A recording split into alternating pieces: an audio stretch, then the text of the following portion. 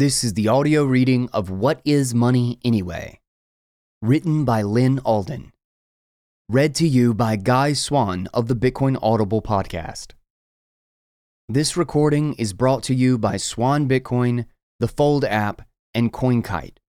And there are ads run for these products and services in this recording. However, you can get an ad-free recording if you would like. It is pay what you want, so there's no set charge. It's just if you would like to donate to my work and keep this project alive, it would be very, very appreciated. But you can check that out at bitcoinaudible.com if you would like. But without further ado, let's get into the read. And it's titled, What is Money Anyway? By Alden. Money is a surprisingly complex subject. People spend their lives seeking money, and in some ways it seems so straightforward, and yet what humanity has defined as money has changed significantly over the centuries. How could something so simple and so universal take so many different forms? It's an important question to ponder because we basically have four things we can do with our resources: consume, save, invest, or share. Consume.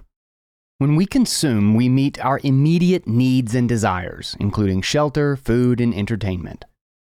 Save. When we save, we store our resources in something that is safe, liquid, and portable, aka money. This serves as a low-risk battery of future resource consumption across time and space. Invest. When we invest, we commit resources to a project that has a decent likelihood of multiplying our resources, but also comes with a risk of losing them by trying to provide some new value to ourselves or others. This serves as a higher risk, less liquid, and less portable amplifier of future resource consumption potential compared to money. There are personal investments, like our own business or education, and there are external financial investments in companies or projects led by other people. And share.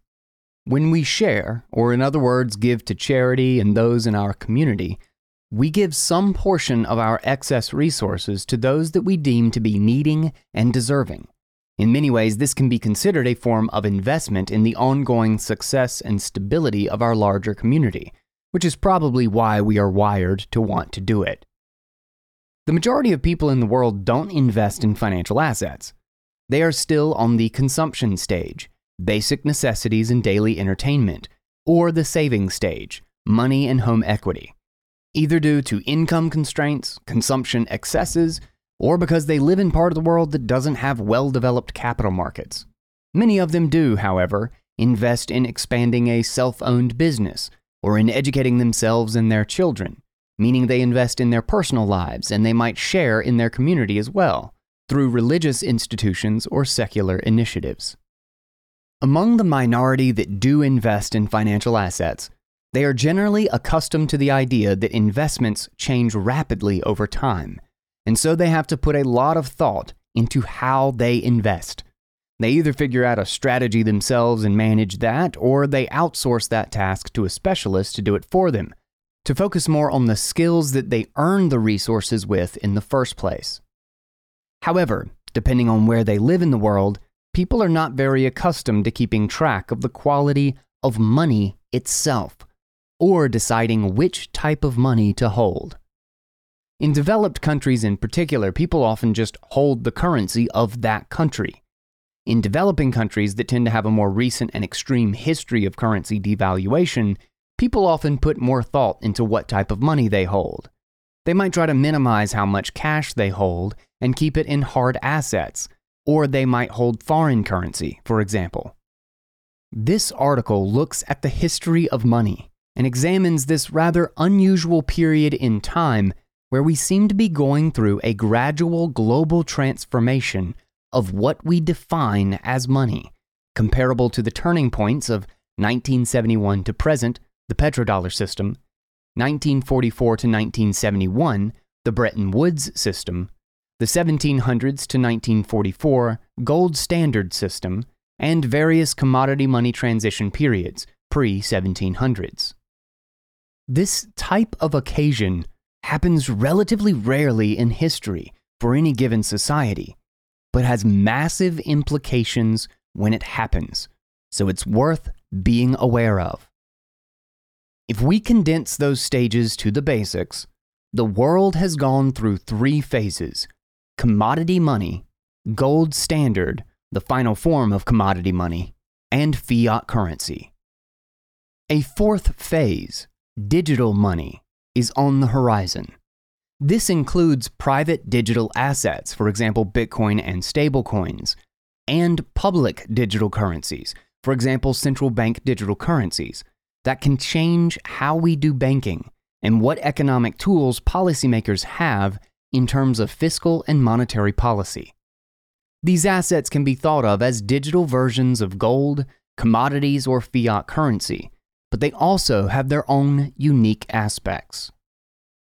This article walks through the history of monetary transitions from the lenses of a few different schools of thought, often at odds with each other, and then examines the current and near-term situation as it pertains to money, and how we might go about investing in it. Start from the beginning or jump to the chapter you want. Chapter 1. Commodity money. Chapter 2. Fiat currency. Chapter 3, Digital Assets, and Chapter 4, Final Thoughts. Some people whose work I've drawn from for this article, from the past and present, include Carl Menger, Warren Mosler, Friedrich Hayek, Satoshi Nakamoto, Adam Back, Saifuddin Ammous, Vijay Boyapati, Stephanie Kelton, Ibn Battuta, Emil Sandstedt, Robert Breedlove, Ray Dalio, Alex Gladstein, Elizabeth Stark, Barry Eichengreen, Ross Stevens, Luke Grumman, Anita Posch, Jeff Booth, and Thomas Gresham. Chapter 1. Commodity money. Quote, "Money is not an invention of the state. It is not the product of a legislative act. Even the sanction of political authority is not necessary for its existence. Certain commodities came to be money quite naturally, as the result of economic relationships that were independent of the power of the state." Carl Menger, 1840 to 1921. Barter occurred throughout the world in various contexts going back tens of thousands of years or more. Eventually, humans began to develop concepts and technologies that allowed them to abstract that process. The more complex an economy becomes, the greater the number of possible combinations of barter you can have between different types of goods and services providers, so the economy starts requiring some standard unit of account, or money. Specifically, the society begins requiring something divisible and universally acceptable. An apple farmer, for example, that needs some tools, a blacksmith, meat, a cattle rancher, repair work, a carpenter, and medicine for her children, a doctor, can't spend the time going around finding individuals that have what she needs that also happen to want a ton of apples. Instead, she simply needs to be able to sell her highly seasonal apples for some unit that she can use to save and buy all of those things with over time as she needs them. Money, especially types of money that take work to produce, often seems arbitrary to outsiders of that culture. But that work ends up paying for itself many times over because a standardized and credible medium of exchange and store of value makes all other economic transactions more efficient. The apple farmer doesn't need to find a specific doctor who wants to buy a ton of apples for his expensive services right now. A number of economists from multiple economic schools have pondered and formulated this concept, but commodity money as a topic tends to come up the most often by those in the school of Austrian economics, founded by Carl Menger in the 1800s. In this way of thinking, money should be divisible, portable, durable, fungible, verifiable, and scarce. It also usually, but not always, has some utility in its own right. Different types of money have different, quote, scores along these metrics. Divisible means the money can be subdivided into various sizes to take into account different sizes of purchases. Portable means the money is easy to move across distances, which means it has to pack a lot of value into a small weight. Durable means the money is easy to save across time. It does not rot or rust or break easily. Fungible means that individual units of the money don't differ significantly from each other, which allows for fast transactions. Verifiable means that the seller of the goods or services for the money can check that the money is what it really appears to be. Scarce means that the money supply does not change quickly, since a rapid change in supply would devalue existing units. Utility means that the money is intrinsically desirable in some way. It can be consumed or has aesthetic value, for example. Summing those attributes together, money is the, quote, most saleable good available in a society, meaning it's the good that is the most capable of being sold. Money is the good that is most universal, in the sense that people want it or realize that they can trade for it and then easily and reliably trade it for something else they do want. Other definitions consider money to be, quote, that which extinguishes debt, but debt is generally denominated in units of whatever money is defined to be at the time the debt was issued. In other words, debt is typically denominated in units of the most saleable good, rather than the most saleable good being defined as what debt is denominated in. Indeed, however, part of the ongoing network effect of what sustains a fiat currency system is the large amount of debt in the economy that creates sustained ongoing demand for those currency units to service those debts. Back in 1912, Mr. J.P. Morgan testified before Congress and is quoted as having said the famous line, quote, gold is money, everything else is credit. In other words, although their terms often overlap, currency and money can be thought of as two different things for the purpose of discussion. We can define currency as a liability of an institution, typically either a commercial bank or a central bank that is used as a medium of exchange and unit of account. Physical paper dollars are a formal liability of the U.S. Federal Reserve, for example, while consumer bank deposits are a formal liability of that particular commercial bank, which in turn hold their reserves at the Federal Reserve, and those are liabilities of the Federal Reserve as well. In contrast to currency, we can define money as a liquid and fungible asset that is not also a liability. It's something intrinsic, like gold. It's recognized as a highly saleable good in and of itself. In some eras, money was held by banks as a reserve asset in order to support the currency that they issue as liabilities. Unlike a dollar, which is an asset to you but a liability of some other entity, you can hold gold, which is an asset to you and a liability to nobody else. Under gold standard systems, currency represented a claim for money. The bank would pay the bearer on demand if they came to redeem their banknote paper currency for its pegged amount of gold. Scarcity is often what determines the winner between two competing commodity monies. However, it's not just about how rare the asset is. A good concept to be familiar with here is the stock-to-flow ratio, which measures how much supply there currently exists in the region or world, the stock, divided by how much new supply can be produced in a year, the flow. For example, gold miners historically add about 1.5% new gold to the estimated existing above-ground gold supply each year, and the vast majority of gold does not get consumed. It gets remelted and stored in various shapes and places. This gives gold a stock-to-flow ratio of 100 divided by 1.5, or about 67 on average, which is the highest stock-to-flow ratio of any commodity. The world collectively owns 67 years' worth of average annual production, based on World Gold Council estimates. Let's call it about 60 or 70 since this isn't exact. If a money, the most saleable good, is easy to create more of, then any rational economic actor would just go out and create more money for herself, diluting the whole supply of it. If an asset has a monetary premium on top of its pure utility value, then it's strongly incentivizing market participants to try to make more of it.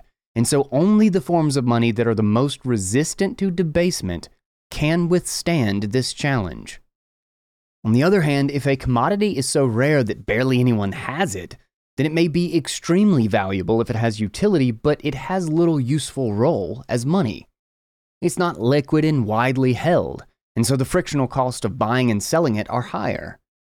Certain atomic elements, like rhodium for example, are rarer than gold, but have low stock-to-flow ratios because they are consumed by industry as quickly as they are mined. A rhodium coin or bar can be purchased as a niche collectible or store of value, but it's not useful as societal money. So a long-lasting, high stock-to-flow ratio tends to be the best way to measure scarcity for something to be considered money, along with the other attributes on the list above, rather than absolute rarity. A commodity with a high stock-to-flow ratio is hard to produce, and yet a lot of it has already been produced and is widely distributed and held, because it either isn't rapidly consumed or isn't consumed at all. That's a relatively uncommon set of attributes. Throughout history, various stones, beads, feathers, shells, salt, furs, fabrics, sugar, coconuts, livestock, copper, silver, gold, and other things have served as money. They each have different scores for the various attributes of money and tend to have certain strengths and weaknesses. Salt, for example, is divisible, durable, verifiable, fungible, and has important utility, but is not very valuable per unit of weight and not very rare, so doesn't score very well for portability and scarcity. Gold is the best among just about every attribute and is the commodity with by far the highest stock-to-flow ratio. The one weakness it has compared to other commodities is that it's not very divisible. Even a small gold coin is more valuable than most purchases and is worth as much as most people make in a week of labor. It's the king of commodities. For a large portion of human history, silver has actually been the winner in terms of usage. It is the second best score after gold across the board for most attributes, and the second highest stock-to-flow ratio, but beats gold in terms of divisibility, since small silver coins can be used for daily transactions. It's the queen of commodities, and in chess, the king may be the most important piece, but the queen is the most useful piece. In other words, gold was often held by the wealthy as a long-term store and display of value, and as a medium of exchange for very large purchases, while silver was the more tactical money, used as a medium of exchange and store of value by far more people. A bimetallic money system was common in many regions of the world for that reason until relatively recently, despite the challenges that come with that. The scarcity of some of the other commodities have more specific weaknesses as it relates to technology. Here are two examples.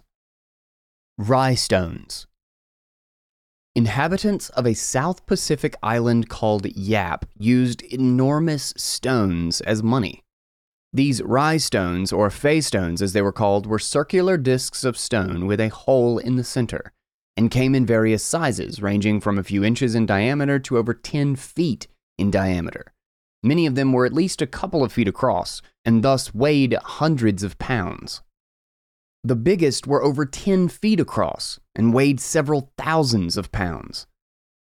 Interestingly, I've seen this example used by both an Austrian economist, Seyfedin Ammous, and an MMT economist, Warren Mosler. The reason that's interesting is because those two schools of thought have very different conceptions of what money is. Anyway, what made these stones unique was that they were made from a special type of limestone that was not found in abundance on the island. Yap Islanders would travel 250 miles to a neighboring island called Palau to quarry the limestone and bring it back to Yap. They would send a team of many people to that far island, quarry the rock in giant slabs and bring it back on wooden boats. Imagine bringing a multi-thousand-pound stone across 250 miles of open ocean on a wooden boat. People died in this process over the years. Once made into rhinestones on Yap, the big ones wouldn't move. This is a small island, and all of the stones were cataloged by oral tradition. An owner could trade one for some other important goods and services, and rather than moving the stone, this would take the form of announcing to the community that this other person owned the stone now. In that sense, rhinestones were a ledger system, not that different than our current monetary system. The ledger keeps track of who owns what, and this particular ledger happened to be orally distributed, which of course can only work in a small geography. By the time this was documented by Europeans, there were thousands of rhinestones on Yap, representing centuries of quarrying, transporting, and making them. Rhinestones thus had a high stock-to-flow ratio, which is a main reason for why they could be used as money. In the late 1800s, an Irishman named David O'Keefe came across the island and figured this out. And with his better technology, he could easily quarry stone from Palau and bring it to Yap to make rhinestones, and thus could become the richest man on the island, able to get locals to work for him and trade him various goods. Quote, as the Irishman got to know Yap better, he realized that there was one commodity and only one that the local people coveted, the stone money, for which the island was renowned, and that was used in almost all high-value transactions on Yap. These coins were quarried from aragonite, a special sort of limestone that glistens in the light and was valuable because it was not found on the island. O'Keefe's genius was to recognize that by importing the stones for his new friends, he could exchange them for labor on Yap's coconut plantations. The Yapese were not much interested in sweating for the traders' trinkets that were common currency elsewhere in the Pacific, nor should they have been, a visitor conceded, when all food, drink, and clothing is readily available, so there is no barter and no debt. But they would work like demons for stone money. Smithsonian Magazine, David O'Keefe, the King of Hard Currency. In essence, better technology eventually broke the stock-to-flow ratio of rhinestones by dramatically increasing the flow. Foreigners with more advanced technology could bring any number of them to the island, become the wealthiest people on the island, and therefore increase the supply and reduce the value of the stones over time. However, locals were smart too, and they eventually mitigated that process. They began to assign more value to older stones, ones that were verifiably quarried by hand decades or centuries ago, because they exclude the new abundant stones by definition, and thus maintain their scarcity. Nonetheless, the writing was on the wall. This wasn't a great system anymore. Things then took a darker turn, as described in that Smithsonian piece, quote, with O'Keefe dead and the Germans thoroughly entrenched, things began to go badly for the Yapese after 1901. The new rulers conscripted the islanders to dig a canal across the archipelago, and when the Yapese proved unwilling, began commandeering their stone money, defacing the coins with black painted crosses and telling their subjects that they could only be redeemed through labor. Worst of all, the Germans introduced a law forbidding the Yapese from traveling more than 200 miles from their island. This put an immediate halt to the quarrying of Fei, though the currency continued to be used even after the islands were seized by the Japanese and then occupied by the United States in 1945. Many of the stones were taken and used as makeshift anchors or building materials during World War II by the Japanese, reducing the number of stones on the island. Rhinestones were a notable form of money while they lasted because they had no utility. They were a way to display and record wealth, and little else. In essence, it was one of the earliest versions of a public ledger, since the stones didn't move and only oral records, or later physical marks by Germans, dictated who owned them. African beads. As another example, trade beads were used in parts of West Africa as money for many centuries, stretching back at least to the 1300s and prior, as documented by ancient travelers at the time, as recorded by Emil Sandstedt. Various rare materials could be used, such as coral, amber, and glass. Venetian glass beads gradually made their way across the Sahara over time as well. To quote Ibn Battuta from his travels in the 14th century, from Sandstedt's article, quote, "A traveler in this country carries no provisions, whether plain food or seasonings, and neither gold nor silver. He takes nothing but pieces of salt and glass ornaments, which the people call beads, and some aromatic goods." These were pastoral societies, often on the move, and the ability to wear your money in the form of strands of beautiful beads was useful.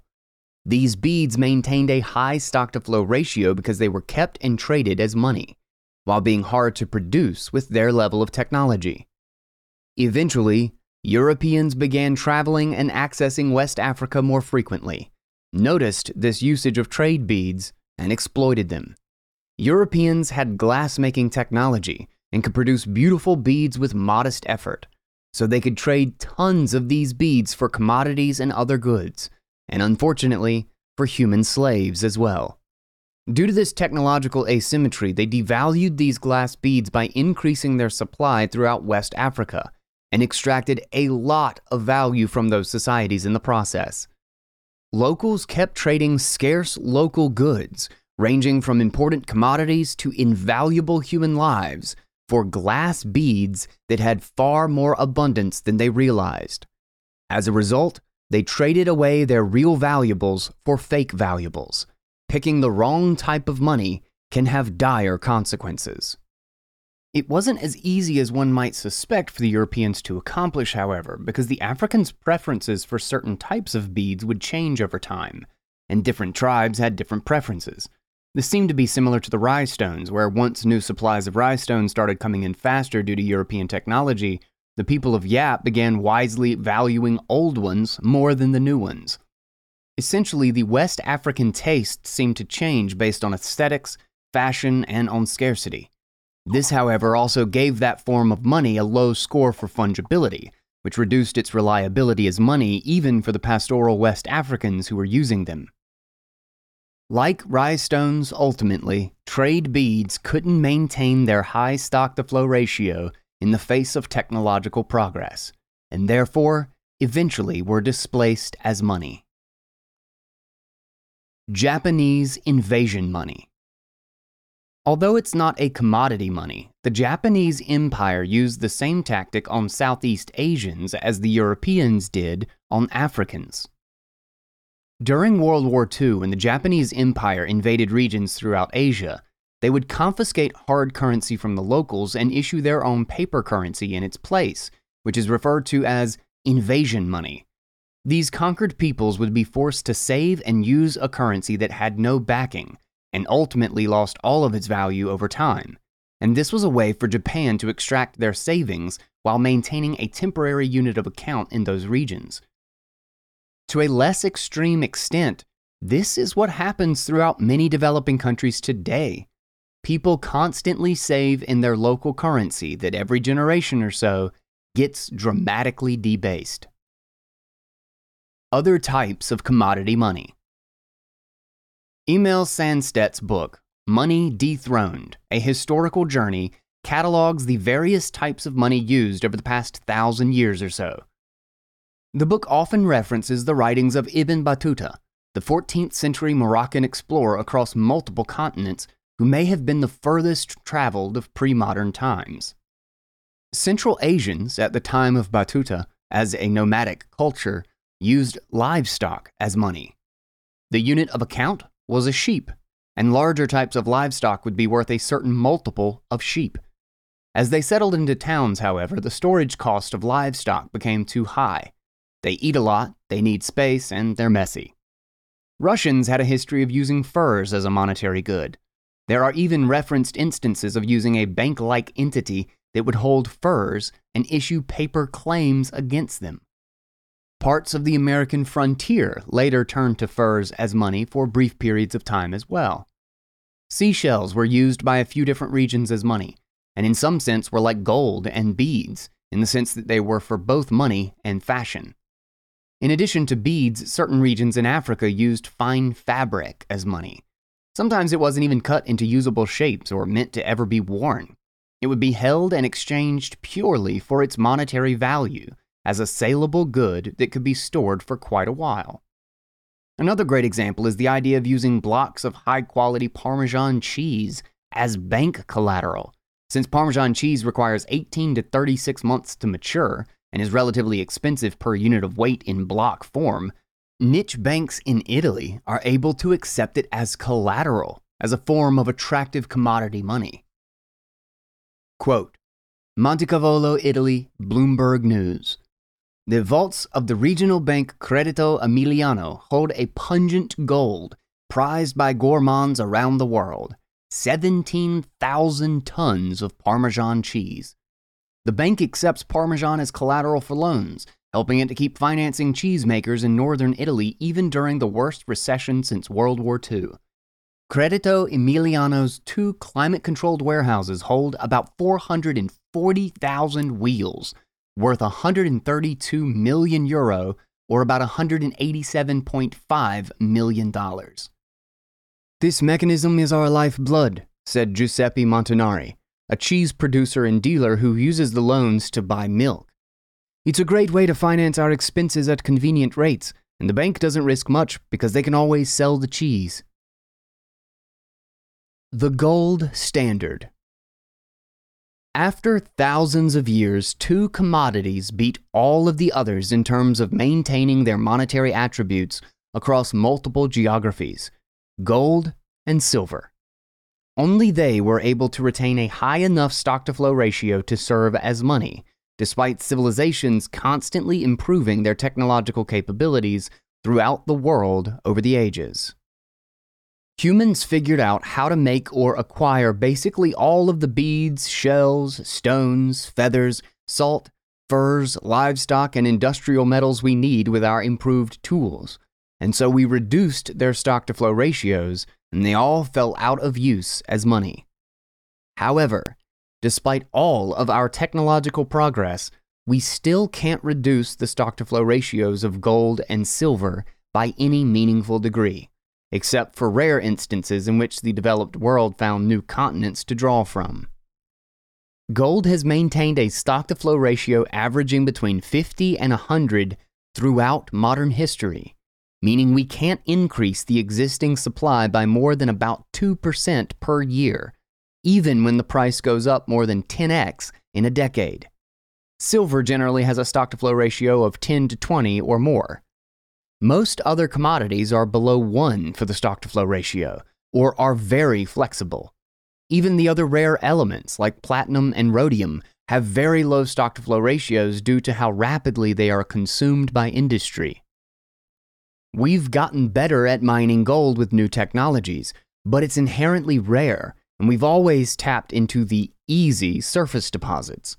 Only the deep and hard-to-reach deposits remain, which acts like an ongoing difficulty adjustment against our technological progress. One day, we could eventually break this cycle with drone-based asteroid mining or ocean floor mining or something crazy like that, but until that day, if it ever comes, gold retains its high stock-to-flow ratio. Those environments are so inhospitable that the expense to acquire gold there would likely be extraordinarily high. Basically, whenever any commodity money came into contact with gold and silver as money, it was always gold and silver that won. Between these 2 finalists, gold eventually beat silver for more monetary use cases, particularly in the 19th century. Improvements in communication and custody services eventually led to the abstraction of gold. People could deposit their gold into banks and receive paper credit representing redeemable claims on that gold. Banks, knowing that not everyone would redeem their gold at once, went ahead and issued more claims than the gold they held, beginning the practice of fractional reserve banking. The banking system then consolidated into central banking over time in various countries, with nationwide slips of paper representing a claim to a certain amount of gold. Barry Eichengreen's explanation for why gold beats silver in his book Globalizing Capital, A History of the International Monetary System, is that the gold standard won out over the bimetallic standard mostly by accident.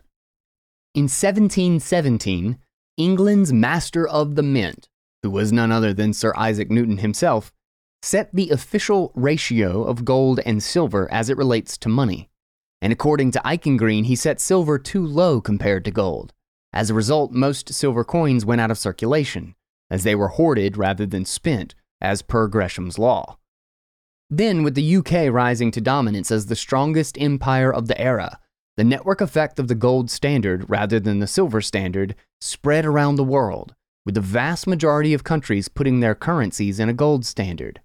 Countries that stuck to the silver standard for too long, like India and China, saw their currency weaken as demand for the metal dropped in North America and Europe, resulting in negative economic consequences.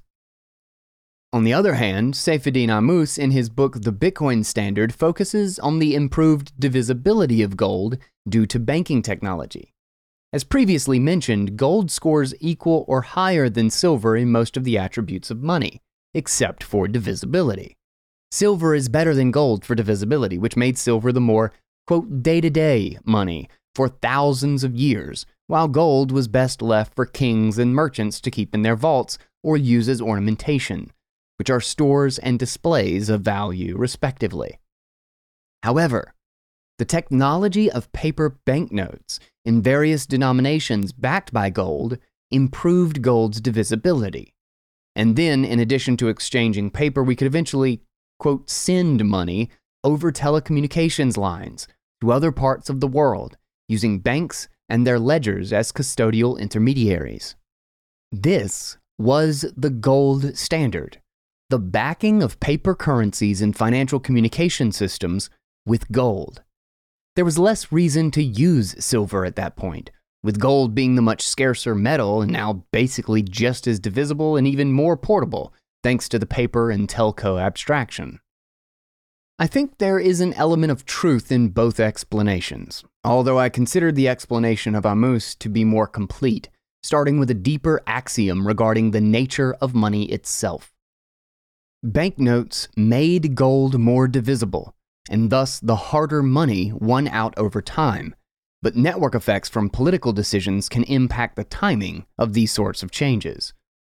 Central banks around the world still hold gold in their vaults, and many of them still buy more gold each year to this day as part of their foreign exchange reserves.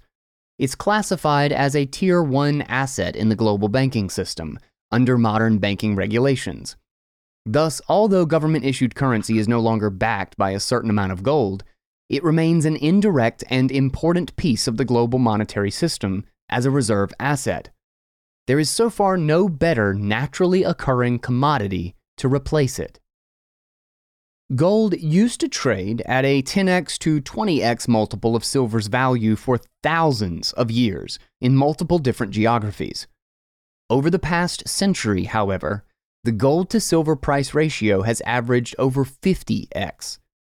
Silver seems to have structurally lost a lot of its historical monetary premium relative to gold over the past century. If you prefer listening to reading for this section, I had a February 2022 discussion with Stig Brodersen about the history of gold and commodities. Fiat currency. Let's take a pause right here and hit our sponsor. The Fold card is the only way to do fiat. Seriously, guys. All right, so I broke 9 million, and I'm still upset that some of you guys have shown me how many sats you've stacked by just using the Fold card, and I don't even understand. I feel like I use this thing religiously. I don't even think that I could use it anymore. Maybe I need more business expenses. I don't know, but that seems stupid because I don't want to spend fiat for no reason, but it makes me want to because I get sats. I just can't believe I ever used a bank card that didn't pay me Bitcoin. I don't know. I can't imagine going back. My fiat life is the Fold card because I'm fully integrated into Bitcoin and I'm earning Bitcoin all the time. Incremental, you don't understand. incremental earnings, 1% base back on everything you buy with a freaking debit card. Do you have any idea how quickly that stacks? And they have instant funding now. Like, I had to go a little bit roundabout and go through the Apple Cash card to go from my bank to Apple Cash and then Fold card, and it would take like a day to fund it. And I just do like, a paycheck at a time, paycheck amount roughly at a time.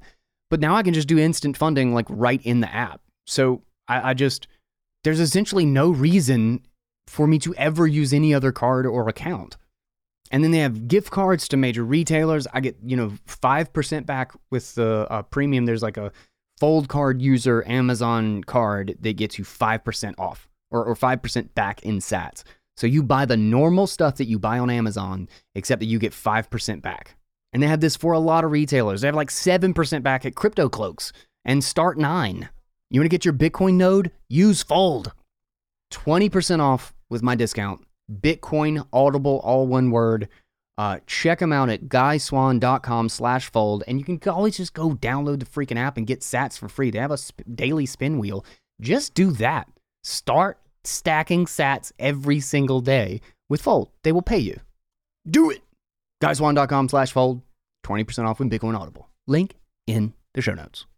What's up? Fiat currency. Historically, a number of cultures have attempted periods of paper currency, issued by the government and backed by nothing. Often it was the result of currency that was once backed, a gold standard or silver standard, but the government created too much of the paper due to war or other issues, and had to default on the metal backing by eliminating its ability to be converted back into the metal upon request. In that sense, currency devaluation becomes a form of tax and or wealth confiscation. The public holds their savings in the paper currency, and then the rug is pulled out from under them. The general argument for why fiat currencies exist is that most governments, if possible, do not want to be constrained by gold or other scarce monies, and instead want to have more flexibility with their spending. The earliest identified use of paper currency was in China over 1,000 years ago, which makes sense considering that paper was invented in that region. They eventually shifted towards government monopoly on paper currency, and combined with an elimination of its ability to be converted back into silver, resulted in the first fiat currency, along with the inflation that comes with that. It didn't last very long. Fiat currency is interesting because unlike the history of commodity money, it's a step down in terms of scarcity. Gold beat out all of the other commodity monies over centuries of globalization and technological development, and then gold itself was defeated by pieces of paper? This is generally attributed to technology and government power. As clans became kingdoms, and as kingdoms became nation-states, along with the creation of banking systems and improvements in communication systems, governments could become a larger part of everyday life. Once gold became sufficiently centralized in the vaults of banks and central banks, and paper claims were issued against it, the only remaining step was to end the redeemability of that paper and enforce its continued usage through legal obligation. Debasing currency and empowering wars. Currency debasement often happened gradually under metallic and bimetallic currency regimes, with history of it going back 3,000 or 4,000 years. It took the form of reducing the amount of the valuable metal, such as gold or silver, and either adding base metal or putting decorative holes through the center of it to reduce the weight. In other words, a ruler often found himself faced with budget deficits and having to make the difficult choice between cutting spending or raising taxes. Finding both to be politically challenging, he would sometimes resort to keeping taxes the same, diluting the content of gold or silver in the coins, and spending more coins with less precious metal in each coin, while expecting it to still be treated with the same purchasing power per coin. For example, a king can collect 1,000 gold coins in taxes, melt them down and make new coins that are each 90% gold, with the other 10% made from some cheap filler metal, and spend 1,111 gold coins back into the economy with the same amount of gold. They do look pretty similar to most people, but some discerning people will notice. Years later, if that's not enough, he could remelt them and make them 80% gold and spend 1,250 of them into the economy. At first, these slightly debased coins would be treated as how they were before. But as the coins are increasingly debased, it would become obvious. People's savings would decline in value as they found over time that their stash of gold and silver was only fractional gold and silver. Foreign merchants in particular would be quick to demand more of these debased gold coins in exchange for their goods and services. Gold-backed paper currencies and fiat currencies are the modern version of that, and so the debasement can happen much faster. At first, fiat currencies were created temporarily in times of war. After the shift from commodity money to gold-backed paper, the gold backing would be briefly suspended as an emergency action for a number of years, and then reinstated, usually with a significant devaluation, to a lower amount of gold per unit of currency, since a lot of currency was issued during the emergency period.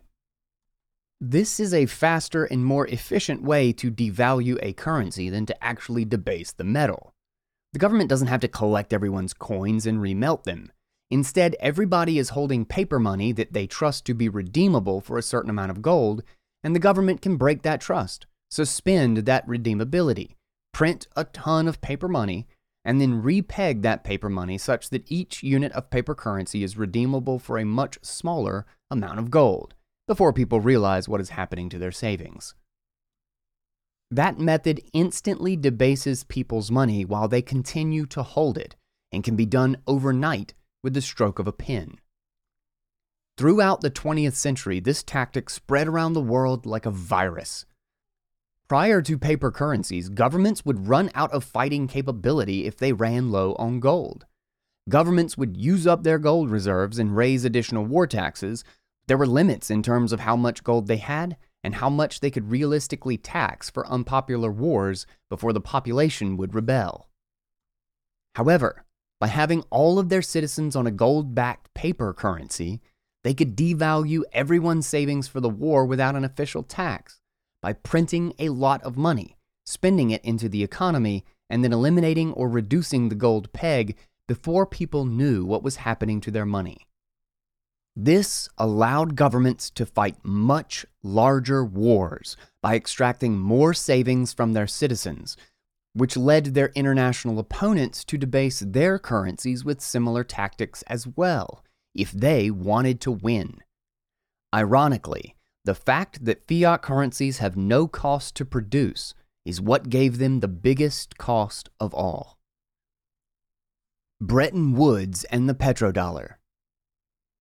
After World War I and throughout the tariff wars and World War II period thereafter, many countries went off the gold standard or devalued their currencies relative to gold.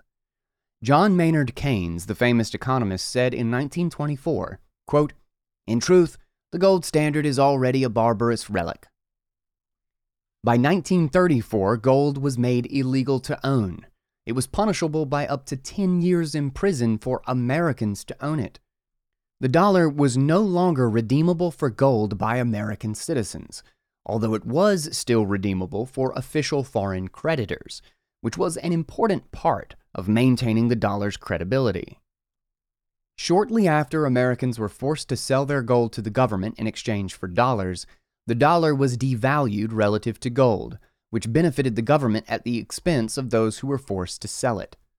It remained illegal for Americans to own gold for about 4 decades, until the mid-1970s. Interestingly enough, that overlapped quite cleanly with the period where U.S. Treasuries underperformed inflation.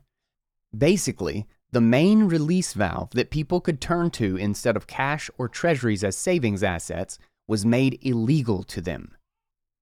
It's rather ironic. Gold was a, quote, barbarous relic, and yet apparently had to be confiscated and pushed out of use by the threat of imprisonment and hoarded only by the government during a period of intentional currency devaluation. If it were truly such a relic, it would have fallen out of usage on its own, and the government would have had little need to own any. Making gold illegal to own was hard to enforce, though. There were not many prosecutions for it, and it's not as though authorities went door to door looking for it. By 1944, towards the end of World War II, after most currencies were sharply devalued, the Bretton Woods Agreement was reached. Most countries pegged their currency to the dollar, and the United States dollar remained pegged to gold, but only redeemable to large foreign creditors, not American citizens. By extension, a pseudo-gold standard was temporarily reestablished. This lasted only 27 years until 1971, when the United States no longer had enough gold to maintain redemption for its dollars, and thus ended the gold standard for itself and most of the world. There were too many dollar claims compared to how much gold the U.S. had. The Bretton Woods system was poorly constructed from the beginning, because domestic and foreign banks could lend dollars into existence without having to maintain a certain amount of gold to back those dollars. The mechanism for dollar creation and gold were completely decoupled from each other, in other words. And so it was inevitable that the quantity of dollars in existence would quickly outpace how much gold the U.S. Treasury had in its vaults. As the amount of dollars multiplied and the amount of available gold did not, any smart foreign creditor would begin redeeming dollars for gold and draining the Treasury's vaults.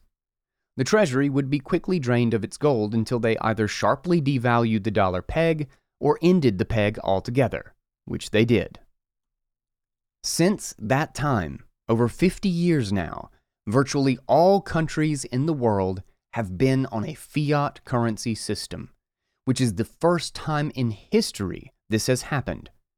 Switzerland was an exception that kept their gold standard until 1999, but for most countries, it has been over 50 years since they were on it. However, the US dollar still has a vestige of commodity backing, which is part of what kept this system together for so long. In the 1970s, the US made a deal with Saudi Arabia and other OPEC countries to only sell their oil in dollars, regardless of which country was buying. In return, the US would provide military protection and trade deals, and thus the petrodollar system was born. We've had to deal with the consequences of this awkward relationship ever since. While the dollar was not pegged to any specific price of oil in this system, this petrodollar system made it so that any country in the world that needed to import oil needed dollars to do so.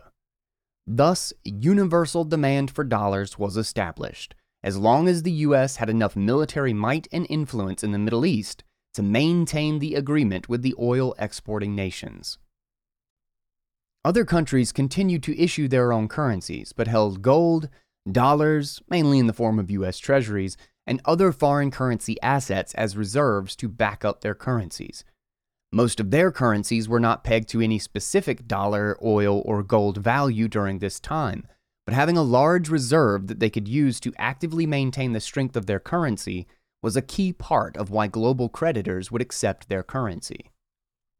The biggest benefit from the petrodollar system, as analyst Luke Grauman has argued, is that it contributed to the U.S.'s Cold War victory over the Soviet Union during the 1970s and 1980s. The petrodollar agreement and associated military buildup to enforce it was a strong chess move by the U.S. to gain influence over the Middle East and its resources. However, Grauman also argues that when the Soviet Union fell in the early 1990s, the U.S. should have pivoted and given up this system to avoid ongoing structural trade deficits, but did not, and so its industrial base was aggressively hollowed out. Since then, China and other countries have used the system against the U.S., and the U.S. also bled out tremendous resources trying to maintain its hegemony in the Middle East with its wars in Afghanistan and Iraq. An international gold standard looks like this, with each major country pegging its own currency to a fixed amount of gold and holding gold in reserve, for which it was redeemable to its citizens and foreign creditors. The Bretton Woods pseudo-gold standard involved the dollar being backed by gold, but only redeemable to foreign creditors in limited amounts. Foreign currencies pegged themselves to the dollar and held dollars or treasuries and gold in reserve. The petrodollar system made it so that only dollars could buy oil imports around the world, and so countries globally hold a combination of dollars, gold, and other major currencies as reserves with an emphasis on dollars. If countries want to strengthen their currencies, they can sell some reserves and buy back their own currency. If countries want to weaken their currencies, they can print more of their currency and buy more reserve assets. Over time, that demand for dollars was broadened via trade and debt. If two countries trade goods or services, they often do so in dollars. When loans are made internationally, they are often done so in dollars. And the world now has over $13 trillion in dollar-denominated debt, owed to all sorts of places, including lenders in Europe and China. All of that dollar-denominated debt represents additional demand for dollars, since dollars are required to service that debt. Basically, the petrodollar deal helped initiate and maintain the network effect at a critical time, until it became rather self-sustaining. This system gives the United States considerable geopolitical influence because it can sanction any country and cut it off from the dollar-based system. One of the key flaws of the petrodollar system, however, is that all of this demand for the dollar makes U.S. exports more expensive or less competitive, and makes imports less expensive. And so the U.S. began running structural trade deficits once we established the system, totaling over $14 trillion in cumulative deficits as of this writing. From 1944 to 1971, the U.S. drew down its gold reserves in order to maintain the Bretton Woods dollar system, whereas from 1974 to present, the U.S. instead drew down its industrial base to maintain the petrodollar system. As the FT described in a clever article back in 2019, this petrodollar system ironically gave the United States a form of Dutch disease. For those who aren't familiar with the term, Investopedia has a good article on Dutch disease. Here's a summary. Quote, "The term Dutch disease was coined by The Economist magazine in 1977 when the publication analyzed a crisis that occurred in the Netherlands after the discovery of vast natural gas deposits in the North Sea in 1959. The newfound wealth and massive exports of oil caused the value of the Dutch guilder to rise sharply, making Dutch exports of all non-oil products less competitive on the world market. Unemployment rose from 1.1% to 5.1%, and capital investment in the country dropped.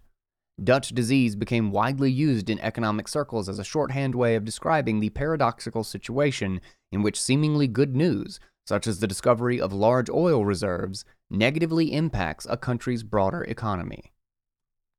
As the FT argues, correctly in my view, making virtually all global oil priced in dollars basically gave the United States a form of Dutch disease.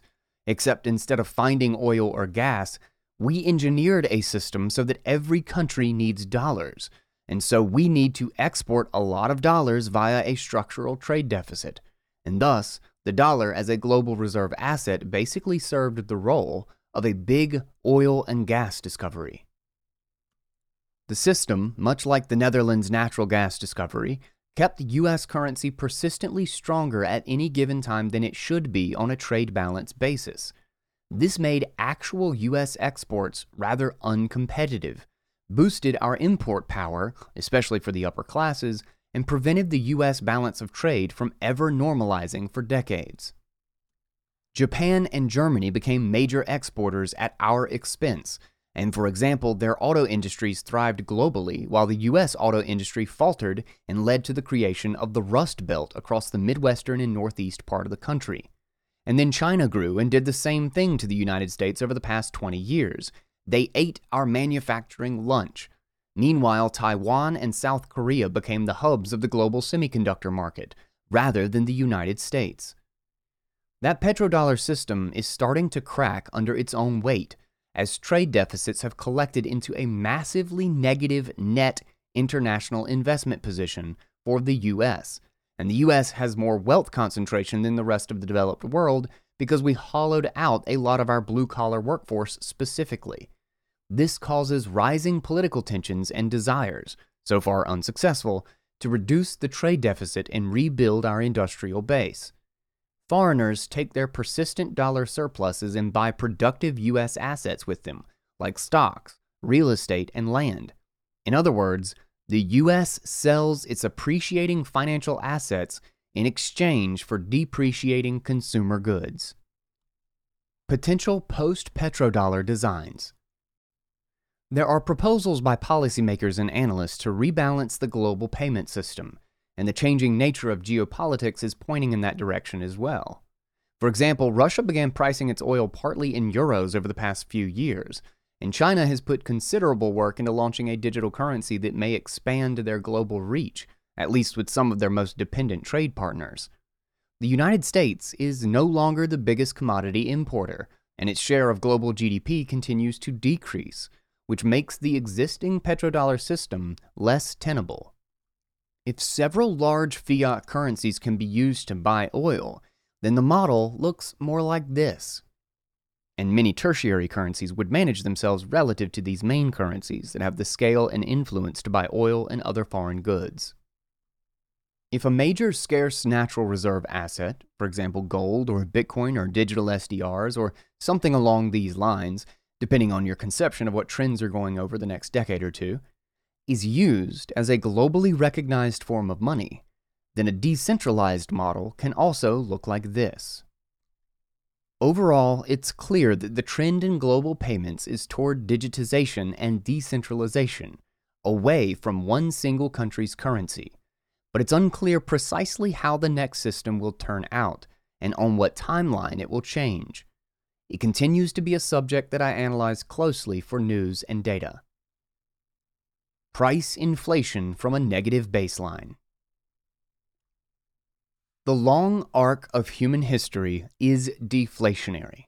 As our technology improves over time, we become more productive, which reduces the labor and resource cost of most goods and services. This is particularly true over the past couple of centuries as humanity exponentially tapped into dense forms of energy. Prior to that, our rate of productivity growth was much slower. For an example of productivity, people used to farm by hand. By harnessing the utility of workhorses and simple equipment, it empowered one person to do the work of several people. Then the invention of the tractor and similar advanced equipment empowered one person to do the work of 10 or more people. As tractor technology got bigger and better, this figure probably jumped to 30 or more people, and then we can imagine a fleet of self-driving farming equipment allowing one person to do the work of 100 people. As a result, a smaller and smaller percentage of the population needs to work in agriculture in order to feed the whole population. This makes food less expensive and frees up everyone else for other productive pursuits. Gold has historically appreciated against most other commodities over time, like an upward sine wave. Alternatively, we can say that most commodities depreciated in price against gold, like a downward sine wave. For example, there are inflationary cycles where copper increases in price compared to gold, but over multiple decades of cycles, gold has steadily appreciated against copper. For agricultural commodities that are less scarce, the trend is even stronger. Here's a chart of the copper to gold ratio showing its structural decline and cyclical exceptions since 1850, for example. And here's wheat priced in gold since 1910. This is because, over time, our advancing technology has made us more efficient at harvesting those other commodities. However, gold's extreme scarcity and rather strict stock-to-flow ratio of over 50x has made it so that our technology advancements in finding and mining gold are offset by the fact that we've already mined the, quote, easy gold deposits, and the remaining deposits are getting deeper and harder. We never truly get more efficient at retrieving gold in that sense. It's a built-in, ongoing difficulty adjustment. During the late 1800s and early 1900s USA, which is when the country became a rising power globally, the country was on a gold standard and in a period of structural deflation. Prices of most things went down because land was abundant, and huge advancements in technology during the industrial age made people far more productive. An even more extreme example would be television prices over the past 5 decades. Moore's Law, industrial automation, and labor offshoring has made televisions exponentially better and cheaper over time, especially when priced in gold. Similarly, cell phones decades ago were very large, basic, and expensive toys for the wealthy. Now, many people in the poorest regions of the world have powerful smartphones as a normal course of life. They have supercomputers in their pockets. Overall, we can say that the baseline inflation rate is some negative number, aka deflation, and how negative it is at any given time depends on the pace of technological advancement. Baseline inflation only becomes a positive number if we are backtracking in some way, and thus encountering more scarcity and less abundance. This could be due to malinvestment or war, for example. By holding the most saleable good, such as gold historically, your purchasing power gradually appreciates over time because the labor and resource cost of most other things goes down, whereas that saleable good retains most or all of its scarcity and value. The vast majority of commodities, products, and services structurally decrease in price gradually relative to your strong store of value. One way to measure this is by looking at the broad money supply per capita over time relative to the Consumer Price Index. Here's a chart of their 5-year rolling average growth rates for the United Kingdom. We can see that there is usually a positive gap between broad money supply growth per capita and consumer prices. Broad money supply per capita increased by an average of 5.3% per year during this 150-plus year period, while a basket of goods and services increased by an average of only 3.1%. In other words, monetary inflation is usually a bit faster than price inflation. In a very rough sense, by this way of looking at it, real productivity growth was about 2.2% per year, which is the difference between these figures. What this means is that in any given year, the resource and labor costs of a broad basket of goods and services goes down by an average of 2.2% due to technological progress, but the amount of money that people have goes up by 5.3%, and as such, actual prices go up by only 3.1%. So, price inflation is not 3.1% from a baseline of 0, it's 5.3% from a baseline of negative 2.2%. Actual resource costs for goods and services go down most years rather than stay flat, but due to our inflationary monetary framework, they go up in price anyway. The reason this is only a rough measure is because 1, the CPI basket changes over time and may not be fully representative, and 2, the money supply can become more concentrated or less concentrated over time, and thus does not always reflect the buying power of the median person. There is no way to directly measure technological deflation. It can only be estimated. Another way to check this is to simply see to what extent gold appreciated in price against the British pound. And the answer is about 4% per year over this same 150-year time period. Gold appreciated in price faster than the CPI basket inflation rate by about 0.9% per year, the difference between 4% and 3.1%, which compounds quite a bit over a century, and can buy you a bit more copper, oil, wheat, or many other goods and services than it could 50, 100, or 150 years ago, unlike the British pound, which buys you a lot less than it used to. Higher quality and scarcer goods like meat have roughly kept up with the price of gold, although you can't store meat for very long, and select few assets like the absolute best or scarcest UK property locations may have appreciated a bit faster than gold, although they required continued maintenance costs along the way, which makes up for that difference. The takeaway from this section is that the growth in the broad money supply per capita is the true inflation rate. However, the baseline that we measure it against is not 0. It's a mildly negative number which we can't precisely measure but that we can estimate and infer. It represents ongoing increases in productivity due to technology. Prices of most things stay relatively stable or preferably keep going down as priced in the most saleable good, such as gold historically, over the long run, but go up in most years when measured in a depreciating and weaker unit of account, such as the British pound. The MMT description of fiat currency. Some economists disagree with the commodity view of money and argue that money originates with the government. This is called chartalism, and its origins go back more than a century. Decades ago, Warren Mosler and others resurfaced this idea into what is now popularly known as modern monetary theory, or MMT. I have often felt that Mosler describes the case for that school of thought well. He doesn't sugarcoat things, and instead speaks very directly. Quote, "Start with the government trying to provision itself, and how does it do it? There are different ways to do it throughout history. One way is to just go out and take slaves. Another way, the British did, is they provisioned their navy by going to bars late at night and dragging them onto ships. It's called impressing sailors.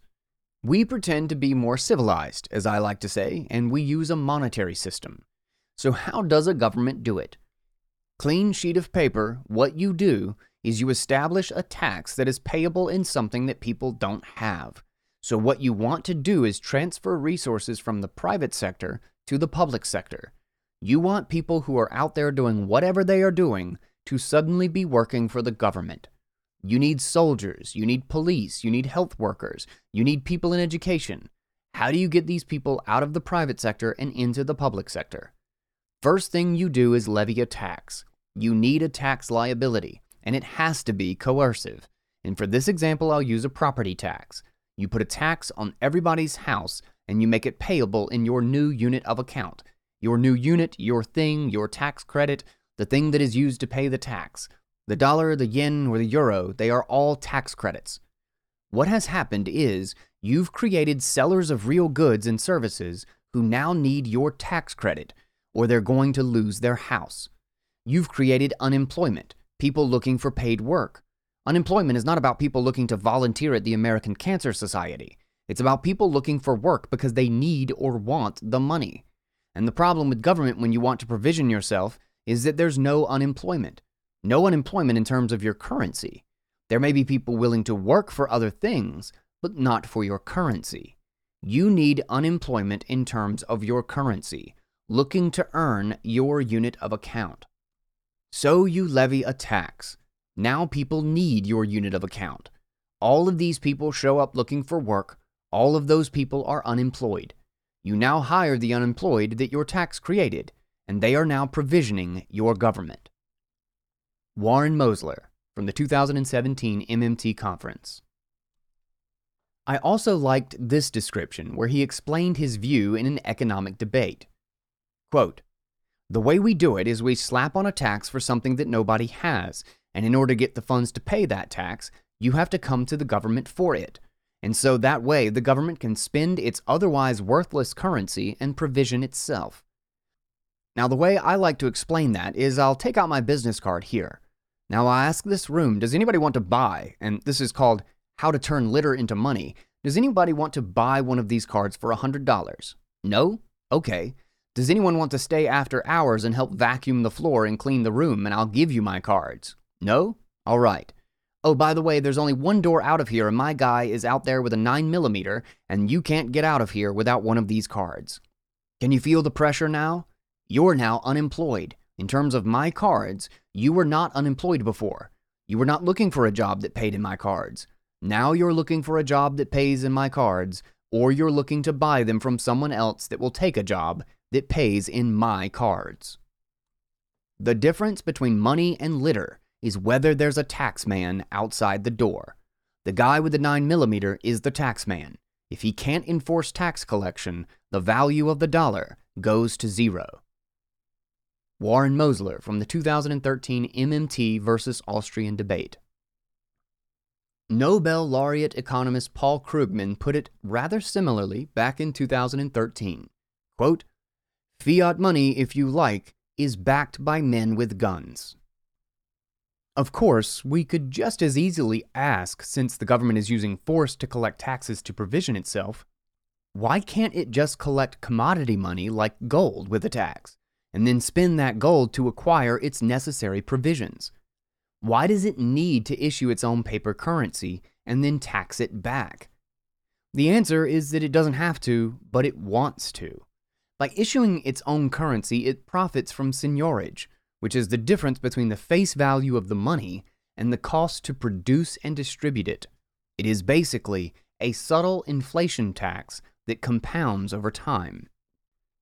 A weak government, with an economy that can't provision most of its needs, often fails to maintain a workable fiat currency for very long. People start using alternative monies out of necessity, even if the government supposedly disallows them from doing so. This happens to many developing countries. Billions of people in the world today have experienced the effects of hyperinflation or near hyperinflation within the past generation. It's unfortunately quite common. However, developed countries have been more successful at maintaining seigniorage over the past 5 decades of the fiat system. Their currencies all lost 95 to 99% of their purchasing power over time, but it was usually gradual rather than abrupt. The system is not without its cracks, as previously discussed, but it's certainly the most comprehensive fiat currency system ever constructed. When optimized skillfully, a fiat currency has low volatility year to year in exchange for gradually losing value over the long run. By being actively managed with taxes, spending, and central bank reserve management, creating or destroying currency in exchange for reserve assets, policymakers try to maintain a low and steady inflation rate, meaning a mild and persistent decline in the purchasing power of their currency. A strong government can force the use of its currency over all other types of monies within its borders, at least for a medium of exchange, not necessarily a store of value, by taxing other types of transactions, and by only accepting its fiat currency as a form of payment for taxes. They can make things like gold, silver, and Bitcoin less convenient as money, for example, by making each transaction with it a taxable event in terms of capital gains. If push comes to shove, they can also try to ban those things with the threat of force. The monetization of other assets. Although most of us today are used to it, fiat currency has been a polarizing and inherently political subject ever since the world went onto this petrodollar standard 5 decades ago. Mainstream media and economists, however, quickly adopted it as canon and rather unquestionable. For decades now, it has been the case that if someone thinks money shouldn't be fiat currency, they're kind of considered a kook and not taken seriously. This kind of vibe. Insert the "but it was aliens" meme. But when you step back and think about it from first principles, this period in history is really unusual. It's a historical aberration, and like a fish in water doesn't even notice the water, the monetary system we operate with now seems totally normal to us. Never before, in thousands of years of human history, has the entire world been using a money that has no resource cost or constraint. It's an experiment, in other words, and we're 5 decades into it. Many would consider it a good experiment, while others consider it a bad one.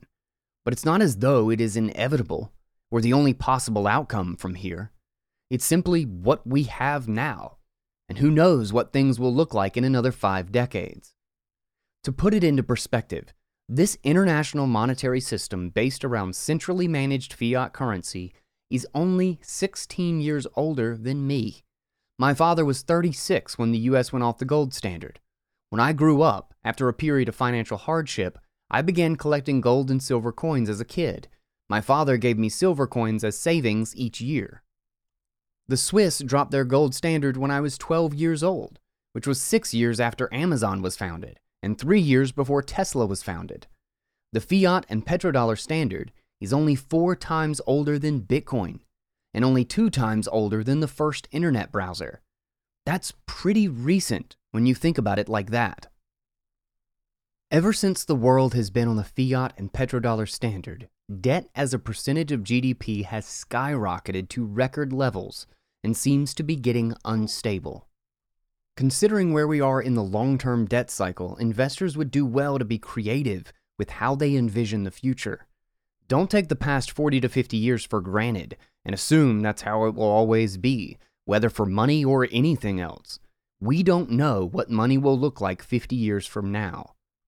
The last time we were in a similar debt and monetary policy situation was the 1930s and 40s, where currency devaluations and war occurred. That doesn't mean those things have to happen, but basically, we're in a very macro-heavy environment where structural currency changes tend to occur. One of the results of fiat currency, especially towards the later stages of this 5-decade experiment since the 1970s, is that more people have begun to treat cash like a hot potato. We instinctively monetize other things, like art, stocks, home equity, or gold. The ratio of home prices to median income has gone up a lot, as well as the ratio of the S&P 500 to median income, or a top-notch piece of art to median income. This chart shows the loss of purchasing power of the US dollar since the Coinage Act of 1792, which is when the US dollar and the US Mint were created. So with this chart, it basically just shows that the inflation rate, the estimated value of a dollar, was almost perfectly stable with minor fluctuations all the way until about 1913 when the Federal Reserve was created, and then peaked and found a higher plateau before just kind of skyrocketing in 1971. From there on out, it's just a constant and stable decline. It currently takes nearly $3,000 to have as much purchasing power as $100 bought in 1792. From 1792 to 1913, the dollar's purchasing power oscillated mildly around the same value, with over 120 years of relative stability.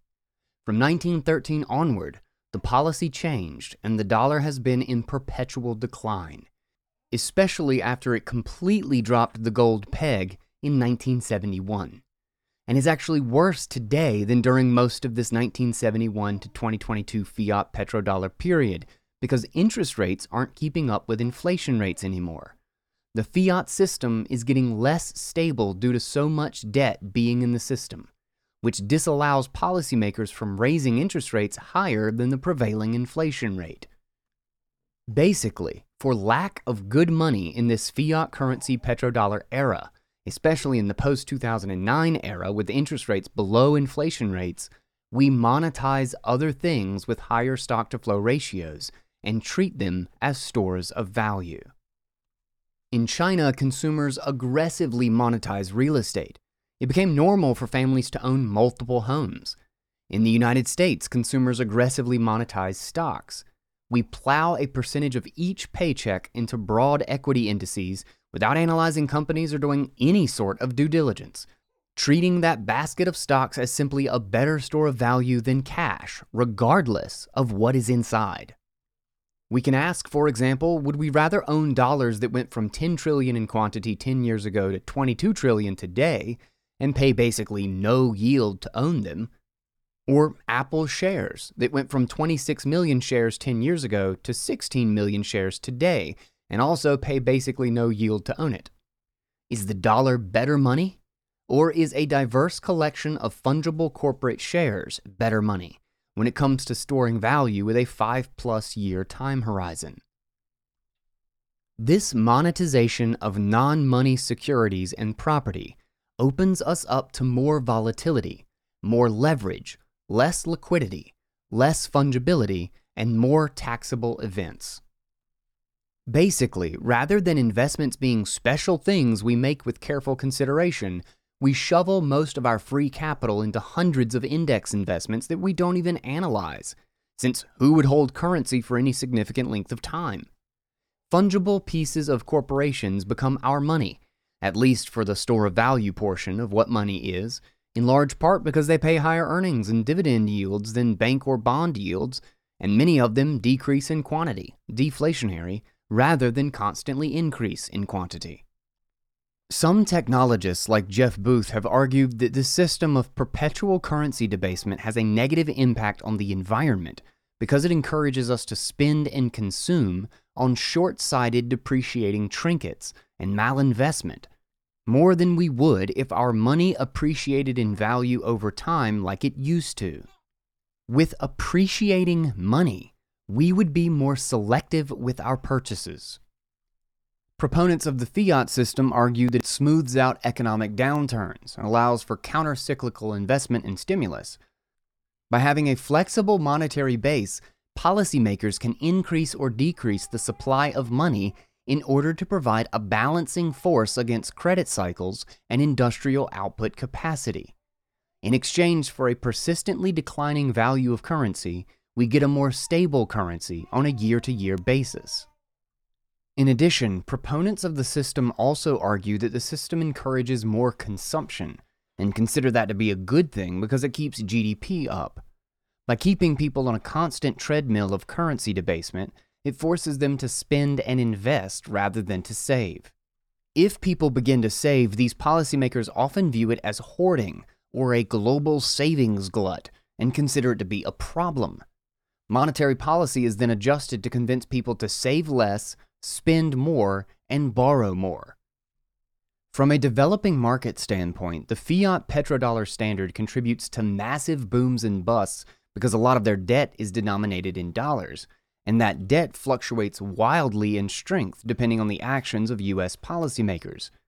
Developing countries are often forced to tighten their monetary policy during a recession in order to defend their currency. And thus, while the U.S. gets to provide counter-cyclical support for its own economy, developing countries are forced to be pro-cyclical, contributing to a vicious cycle in their economies during recessions. In this view, the fiat petrodollar system can be considered a form of neo-colonialism. We push most of the cost of the system out into developing countries in order to maximize the stability for the developed world. Overall, the fiat system is showing more instability lately, and investors have to navigate a challenging environment of structurally negative inflation-adjusted cash and bond yields, along with many high asset valuations in equities and real estate. Sovereign international reserves. As countries accumulate trade surpluses, they keep those gains in sovereign international reserves. This represents the pool of assets that a country's central bank can draw upon to defend the country's currency if needed. The more reserves a country has relative to its GDP and money supply, the more defense it has against a meltdown in its fiat currency. The country can sell these reserves and buy back its own currency to support its currency per unit value. The currency may not be backed up by gold at a redeemable rate, but it's backed up by diverse assets as needed if it starts to rapidly lose value. The world collectively has about 15 trillion US dollar equivalents worth of official sovereign reserves. Less than 2.5 trillion of that is gold, with more than 12.5 trillion held as fiat reserves, dollars, euros, yen, francs, etc. Fiat reserves consist of government bonds and bank deposits, and can be easily frozen by the countries that issue them. In addition, many gold holdings are not held within the country, but instead are held in New York or London on their behalf. Thus, the vast majority of sovereign official reserves are permissioned assets rather than permissionless assets. They are non-sovereign, able to be frozen by foreign nations. War crystallizes this fact. In February 2022, Russia invaded Ukraine.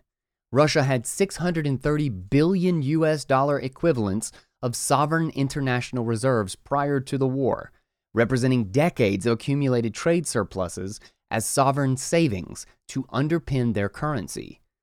Of this 630 billion, 130 billion consisted of gold, and the other 500 billion consisted of fiat currency and bonds. Of that 500 billion, maybe 70 to 80 billion consisted of Chinese fiat assets, and the other 400 plus billion consisted of European and other fiat assets. Europe subsequently froze that $400 billion in Russian fiat assets in response to Russia's invasion of Ukraine, which is equivalent to over 20% of Russian GDP and over 5 years of Russian military spending, an utterly massive economic confiscation. Russia is currently in a financial crisis, and it remains to be seen if they can exert enough commodity or military pressure to have their reserves unfrozen. Some could argue that it's a good thing that countries hold their reserves in each other's assets and thus can be frozen. Along with trade sanctions, this practice gives countries another lever with which to control each other's behavior away from extremes, such as war. We're all interdependent to one degree or another anyway, but from a pragmatic point of view, countries tend to want to reduce their vulnerabilities and external risks where possible, and that can include minimizing the ability of their stored-up central bank reserves to be confiscated or frozen by other countries. I began writing this long-form article months ago, in late 2021. Things have accelerated since then, and for example, the Wall Street Journal ran an article in early March 2022 called, quote, "If Russian currency reserves aren't really money, the world is in for a shock." Here's the opening paragraph. Quote, "What is money is a question that economists have pondered for centuries, but the blocking of Russia's central bank reserves has revived its relevance for the world's biggest nations, particularly China.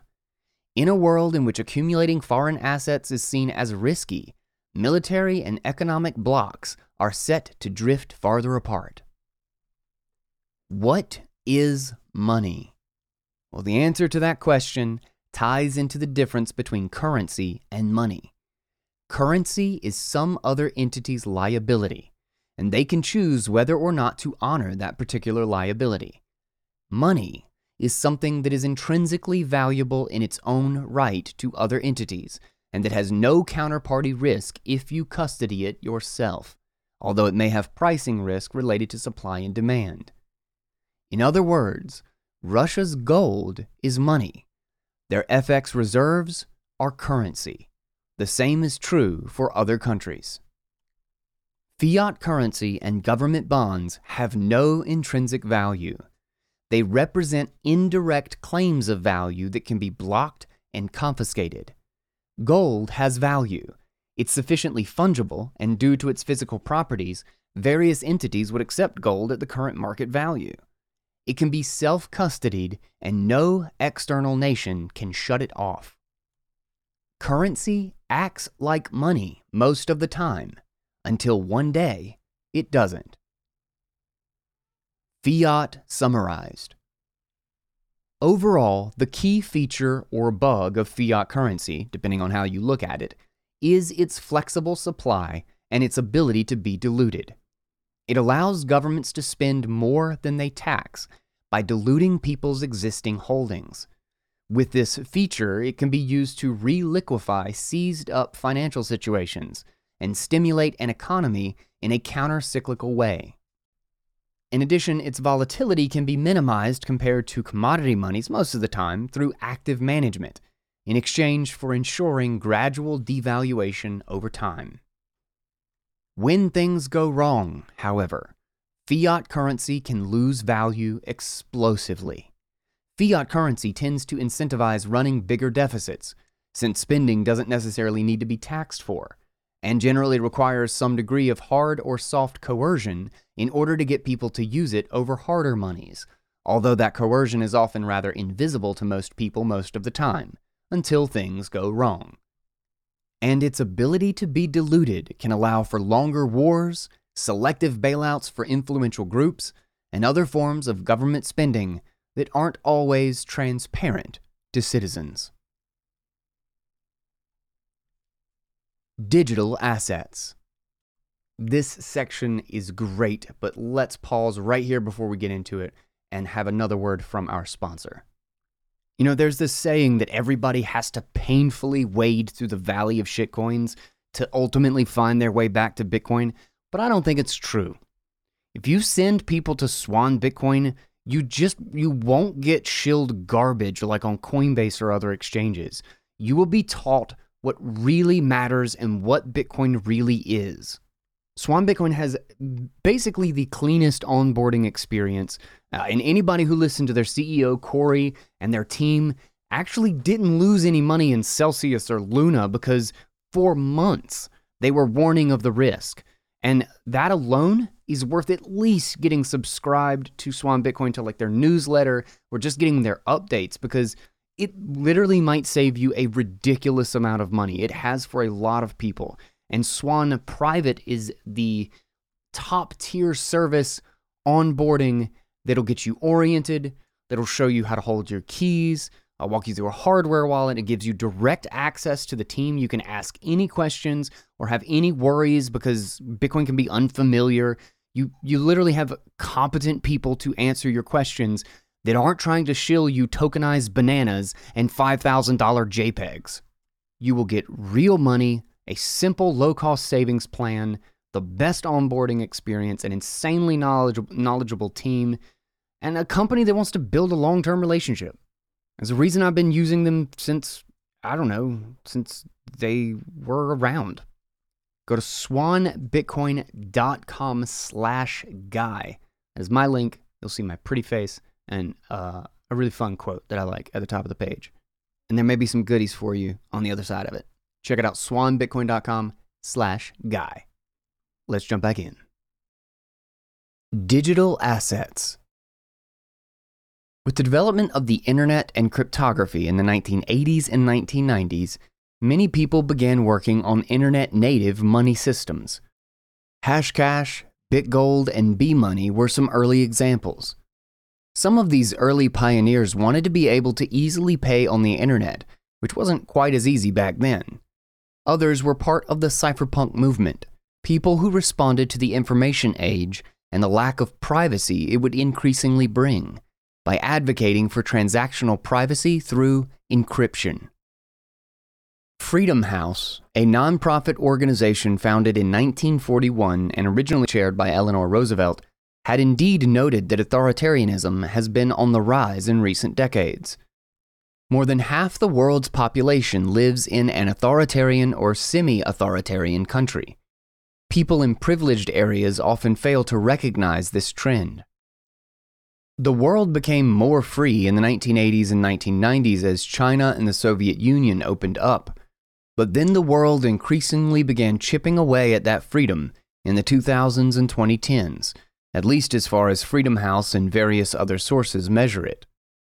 China, in particular, is a huge surveillance and control state now, with transactions and online behavior monitored and organized, social credit scores determined from the data, and consequently near complete control over their citizens' behavior. Even the developed world began introducing policies that chipped away at certain freedoms, and so Freedom House's scores for many developed countries mildly declined over time as well. For example, the United States was ranked 94 for its freedom score back in 2010, but as of 2020 was ranked only 83. It has been reported for over a decade now, with increasing revelations over time, that the CIA and NSA have large spying operations on Americans. The more digital the world is, the more authoritarian regimes, semi-authoritarian regimes, or would-be authoritarian regimes are able to monitor and intervene in their subjects' lives. Authoritarianism combined with 21st century digital surveillance technology and big data to organize it all is a rather frightening prospect for a lot of people. This combination has been predicted by science fiction books for decades. The discovery of digital scarcity and the invention of Bitcoin. The ability to transact with others is a key part of individual liberty. The more that authoritarian regimes can control that, the more power they have over their citizens' lives. Nobel laureate economist Friedrich Hayek once gave an interesting statement on the subject of money. Quote, "I don't believe we shall ever have a good money again before we take the thing out of the hands of government. That is, we can't take them violently out of the hands of government. All we can do is by some sly, roundabout way, introduce something that they can't stop." Friedrich Hayek, 1899 to 1992. Satoshi Nakamoto's answer to that riddle in 2008 was to avoid a centralized cluster and make a peer-to-peer money system based on a distributed ledger. Quote, "I've been working on a new electronic cash system that's fully peer-to-peer, with no trusted third party. Governments are good at cutting off the heads of centrally controlled networks like Napster, but pure peer-to-peer networks like Ntella and Tor seem to be holding their own." Satoshi Nakamoto, two separate quotes from 2008. Nakamoto's invention of Bitcoin in 2008, which cited a number of projects, indeed became the first widely successful and credibly decentralized internet money after it was launched in early 2009. In the Genesis block, he referenced a topical newspaper headline about British bank bailouts during the heart of the global financial crisis. Quote, "The Times, January 3, 2009. Chancellor on brink of second bailout for banks." The Bitcoin Genesis block. The Bitcoin network is a distributed database, also known as a public ledger or triple entry bookkeeping. It's a system that allows all participants around the world to come to a consensus on the state of the ledger every 10 minutes on average. Because it's highly distributed and relatively small in terms of data, participants can store a full copy of it and reconcile it constantly with the rest of the network, with a specific protocol for determining the consensus state of the ledger. In addition to storing the whole database, participants can store their own private keys, which allow them to move coins, or fractional coins, around to different public addresses on the ledger. If participants hold their own private keys, then their Bitcoins represent assets that are not also someone's liability. In other words, like gold, they are money rather than currency, as long as other people recognize them as having value. After Nakamoto showed the way, there have been over 15,000 other cryptocurrencies created. Some of them are competitors to the Bitcoin network, while others are smart contract platforms to serve other purposes. So far, all of the ones directly trying to be money have not been able to gain any transaction against the Bitcoin network, with none of them sustaining above 5% of the network value of Bitcoin. While a select few that aim to be used as smart contract utility tokens instead have retained rather large network valuations for longer periods of time. Many people argue that Bitcoin has achieved a critical mass in terms of its network effect, security, immutability, and decentralization, such that while other digital assets may persist to fulfill other use cases, none of them have a reasonable chance of competing with Bitcoin in terms of being hard money. Fidelity published a good paper on this topic called Bitcoin First. Here is the summary. In this paper, we propose Bitcoin is best understood as a monetary good, and one of the primary investment theses for Bitcoin is as a store of value asset in an increasingly digital world. Bitcoin is fundamentally different from any other digital asset. No other digital asset is likely to improve upon Bitcoin as a monetary good because Bitcoin is the most, relative to other digital assets, secure, decentralized, sound digital money, and any, quote, improvement will necessarily face trade-offs.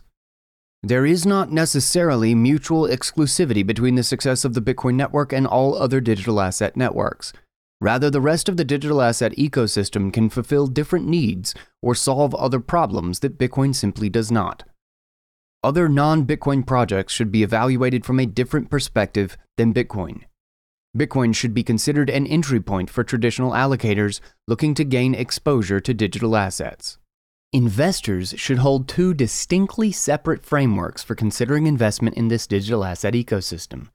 The first framework examines the inclusion of Bitcoin as an emerging monetary good, and the second considers the addition of other digital assets that exhibit venture capital-like properties.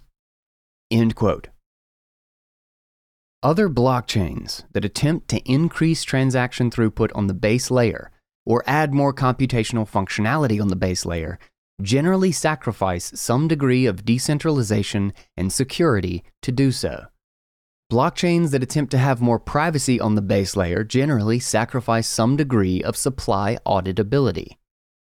Bitcoin is updated slowly over time via optional soft forks, but the underlying foundation is maximized toward decentralization and hardness, more so than throughput or additional functionality. Layers built on top of it can increase throughput, privacy, and functionality. The discovery of a credible way to maintain digital scarcity and an invention of a peer-to-peer money based on that discovery was in some ways inevitable, although the specific form that it first appeared in could have been designed in a number of ways. The foundations of the internet were put forth in the 1970s, and so was the concept of a Merkle tree. Throughout the 1980s and 1990s, the internet as we know it came into being as more and more of the world's computers were networked together. Proof of work using computer systems was invented in the 1990s, and the SHA-256 encryption was published in the early 2000s. Nakamoto put a bunch of these concepts together in a novel way in 2008 and had the right macroeconomic backdrop and right design decisions to have it succeed for well over a decade and counting. Bitcoin's bottom-up monetization. If we go back to the gold standard for a moment, the key reason why paper claims were built on gold was to improve its medium of exchange capabilities. Ray Dalio described it well, quote, "Because carrying a lot of metal money around is risky and inconvenient, and creating credit is attractive to both lenders and borrowers. Credible parties arise that put the hard money in a safe place and issue paper claims on it. These parties came to be known as banks, though they initially included all sorts of institutions that people trusted, such as temples in China. Soon, people treat these paper claims on money as if they are money itself." Ray Dalio, The Changing World Order. Bitcoin, on the other hand, is a bearer asset that is safe to self-custody in large amounts and can be sent peer-to-peer around the world over the internet. Therefore, it removes the need for paper abstraction. Some holders will still prefer custodians to hold it for them, but it's not necessary like it is with large amounts of gold, and thus the units of the network are less prone to centralization. Unlike gold, Bitcoin in large quantities is easy to transfer globally and take custody of. From the start, the Bitcoin network was designed as a peer-to-peer network for the purpose of being a self-custodial medium of exchange. It's not the most efficient way to exchange value, but it's the most unstoppable way to do so online. It has no centralized third parties, no centralized attack surfaces, and sophisticated ways of running it can even get around rather hostile networks. Compared to altcoins, it is far harder to attack due to its bigger network effect and larger hash rate. For example, one of the early use cases for Bitcoin back in 2010 and 2011 was that WikiLeaks was dropped by PayPal and other payment providers, so it began accepting Bitcoin donations instead. Satoshi himself expressed concern about this on the forum at the time, due to Bitcoin still being in its infancy back then relative to the amount of attention this would bring. Kind of like how a tank is designed to get from point A to point B through resistance, but is not well suited for commuting to work every day. The base layer of the Bitcoin network is designed to make global payments through resistance, but is not well suited for buying coffee on the way to work. In that sense, the Bitcoin network has utility for both ethical and unethical participants, just like any powerful technology. And because it is broken up into 21 million units, each with 8 decimal places resulting in 2.1 quadrillion subunits, it is a finite digital commodity. And that's how Satoshi described it. Quote, "As a thought experiment, imagine there was a base metal as scarce as gold, but with the following properties: boring gray in color, not a good conductor of electricity, not particularly strong, but not ductile or easily malleable either, not useful for any practical or ornamental purpose, and one special magical property: can be transported over a communications channel. If it somehow acquired any value at all for whatever reason, then anyone wanting to transfer wealth over a long distance could buy some, transmit it, and have the recipient sell it. Satoshi Nakamoto, 2010. In addition to sending them online, Bitcoins in the form of private keys can be physically brought with you globally. You can't bring a lot of physical cash or gold through an airport and across borders. Banks can block wire transfers out of their country, or even within the country. But if you have Bitcoins, you can bring an unlimited amount of value globally, either on your phone or on a USB stick or stored elsewhere on some cloud drive that you can access from anywhere, or simply by memorizing a 12-word seed phrase, which is an indirect way of memorizing a private key. It's challenging for governments to prevent that without extremely draconian surveillance and control, especially for technically savvy citizens. This utility, combined with an auditable and finite number of coins, eventually attracted attention for its monetary properties, and so Bitcoins acquired a monetary premium. When you hold Bitcoins, especially in self-custody, what you are holding is the stored-up ability to perform global payments that are hard to block, and the stored-up ability to transfer your value globally if you want to. You are holding your slot on a global ledger, similar to holding valuable domain names, except that unlike domain names, Bitcoins are decentralized, fungible, liquid, and self-custodial.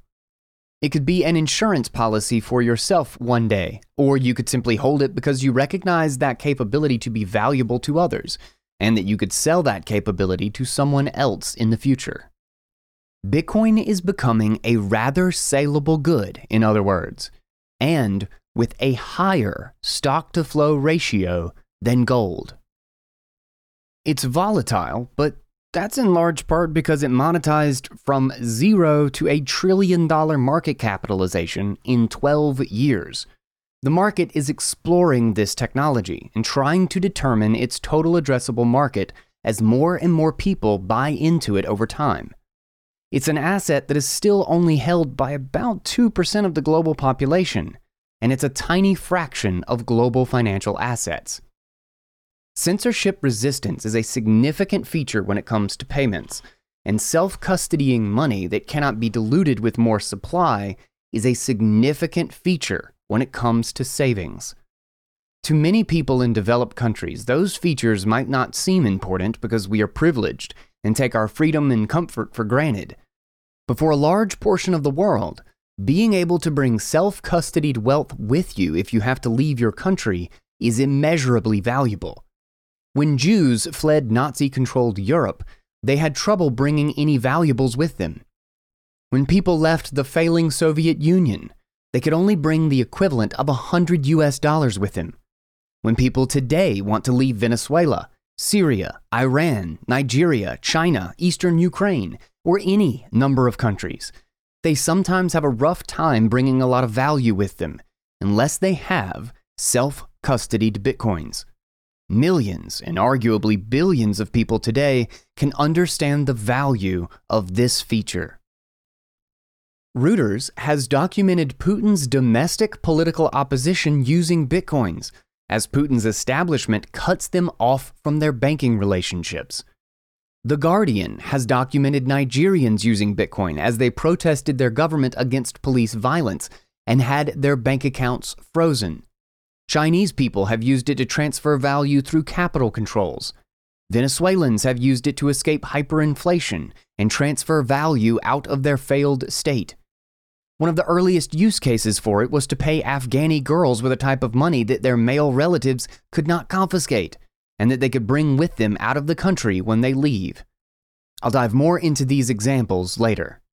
And in 2022, Canada used emergency powers to freeze financial accounts of protesters and people who donated to protesters before charging them with any crimes. The limited scalability of Bitcoin's base layer has not been an issue so far, because there's only so much demand for tank-like censorship-resistant payments. And as development has continued since Bitcoin's launch, the network has branched into layers, just like any other financial system. The Lightning Network, for example, is a series of smart contracts that run on top of the Bitcoin network base layer and allow for custodial or non-custodial rapid payments online or in person with a mobile phone. to the point where they can easily be used to buy coffee, and with practically no limitation on transactions per second. The Liquid Network, as another example, is a sidechain that wraps Bitcoins into a federated network for rapid transfers, better privacy, and additional features as well in exchange for some security trade-offs. In that sense, Bitcoins began as digital commodities that had utility value as an internet-native and censorship-resistant medium of exchange for people that need that capability. Bitcoins eventually acquired a monetary premium as an emergent and volatile store of value, an increasingly saleable good, and began to be held more so for their scarcity than for their medium of exchange capabilities. And then, over time, the network developed additional ways to enhance the network's medium of exchange capabilities beyond their initial limitations. Too many people look at Bitcoin and say, the base layer can't scale so that everyone in the world can make all of their transactions with it. But that's not the point of what it's for. The base layer is a censorship-resistant payments and settlement network with an auditable supply cap that has the capacity to handle hundreds of thousands of transactions per day. And layers built on top of it can be used for more frequent transactions than that if desired. Kind of like how we don't use Fed wire transfers to buy coffee. Bitcoin base layer transactions are not well suited to buying coffee. Visa transactions that run on top of Fedwire, or Lightning transactions that run on top of Bitcoin, can be used efficiently to buy coffee. Or even custodial payment methods like Cash App and Strike that run on top of the Bitcoin and Lightning network can be used if censorship resistance is not needed. The base layer of the Bitcoin network is not competing with things like Visa. It is competing with central bank settlements, the root of the global financial system. It's an entirely separate root layer, built on computer networking technologies and internet protocols rather than channels between central banks and commercial banks. It's also worth understanding Gresham's law, which proposes that bad money drives out good. Given the choice between two currencies, most people spend the weaker one and hoard the stronger one. Bitcoin's low currency usage as a medium of exchange is not a bug. It's a feature of a system with low supply issuance and a hard cap at 21 million units, especially in places where it is not legal tender, and so every transaction is a taxable event. When a tank-like medium of exchange is needed, or for certain other niche use cases, Bitcoin is useful for its payment utility.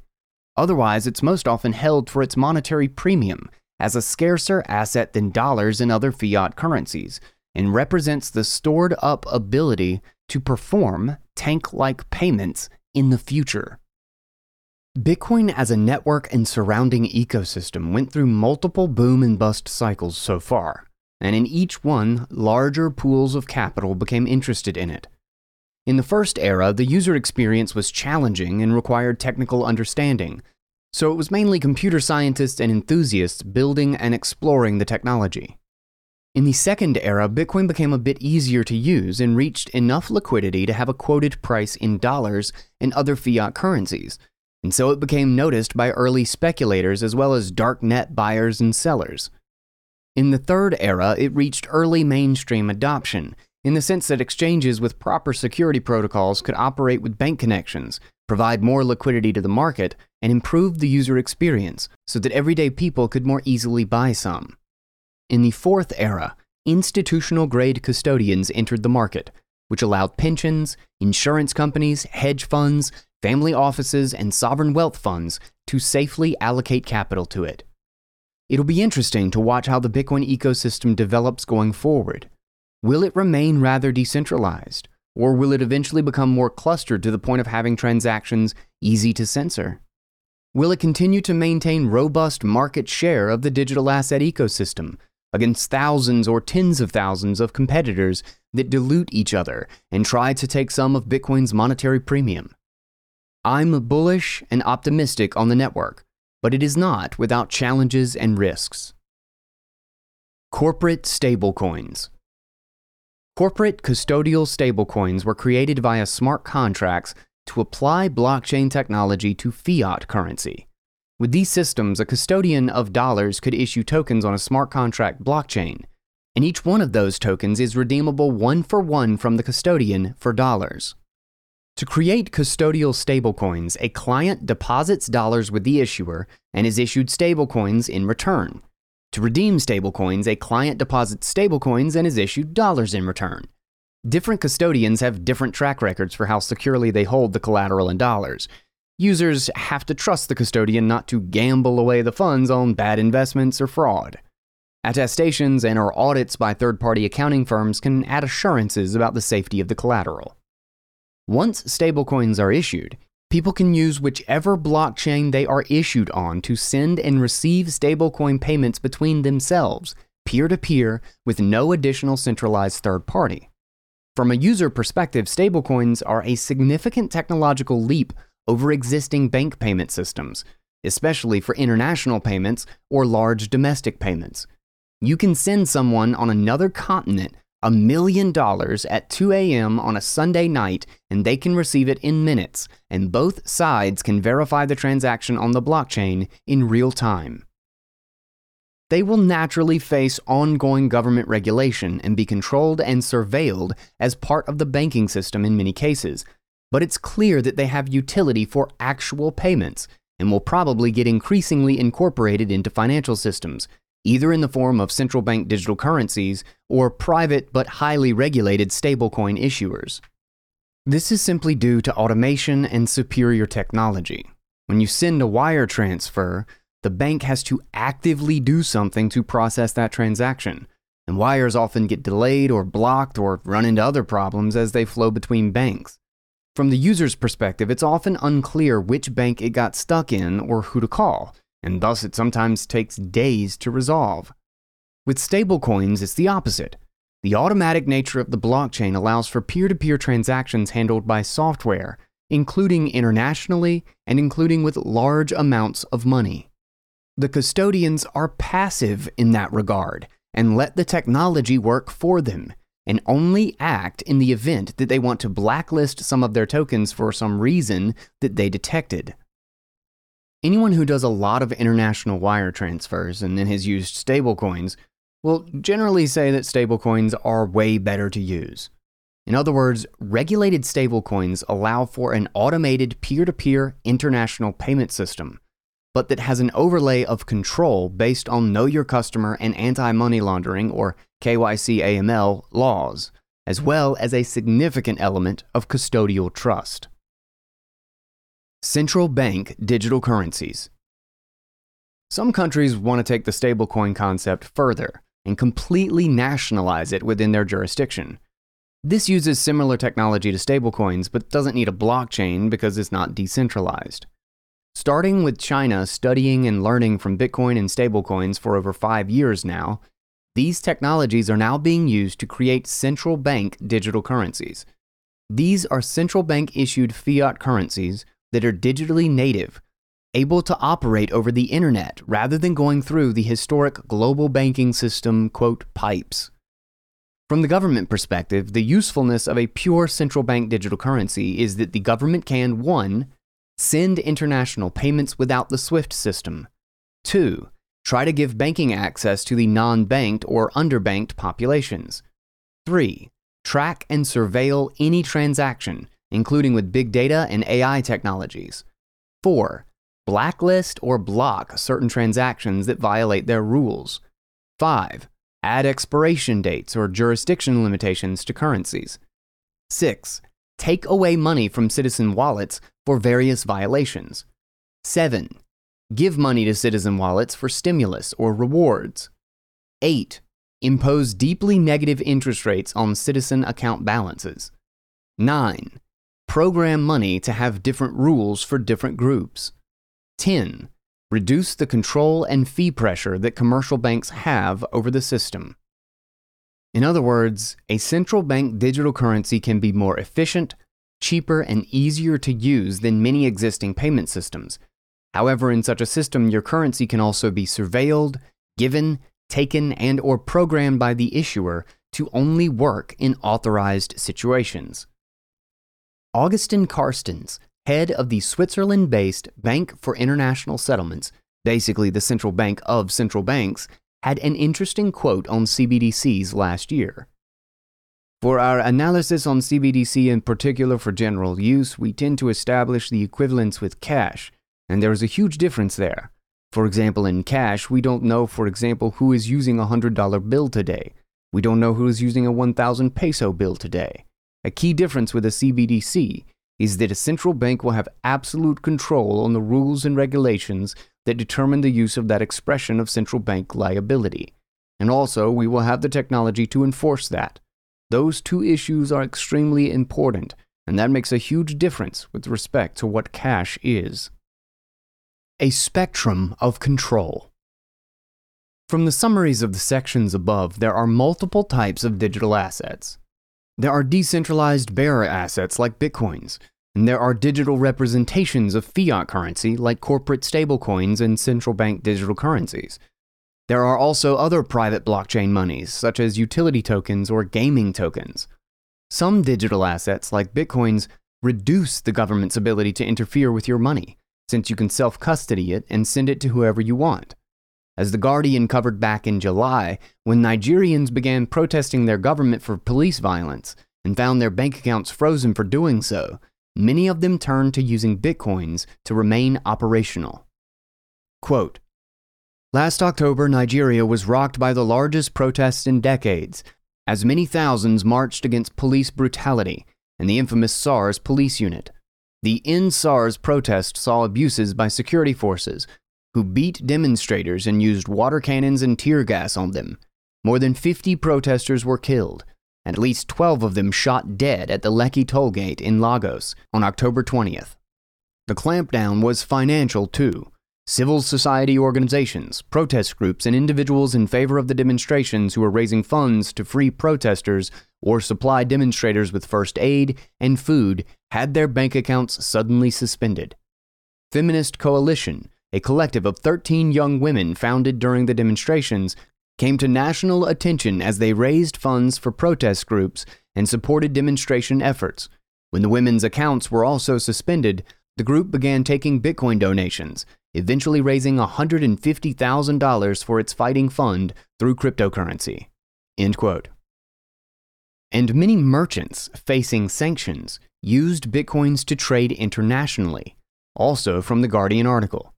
Quote, "His business, importing woven shoes from Guangzhou, China to sell in the northern city of Kano and his home state of Abia further south, had been suffering along with the country's economy. The ban threatened to tip it over the edge. It was a serious crisis. I had to act fast," Awa says. He turned to his younger brother Aussie, who had begun trading Bitcoins. He was just accumulating crypto, saying that at some point years down the line it could be a great investment. When the Forex ban happened, he showed me how much I needed it too. I could pay my suppliers in Bitcoins if they accepted, and they did.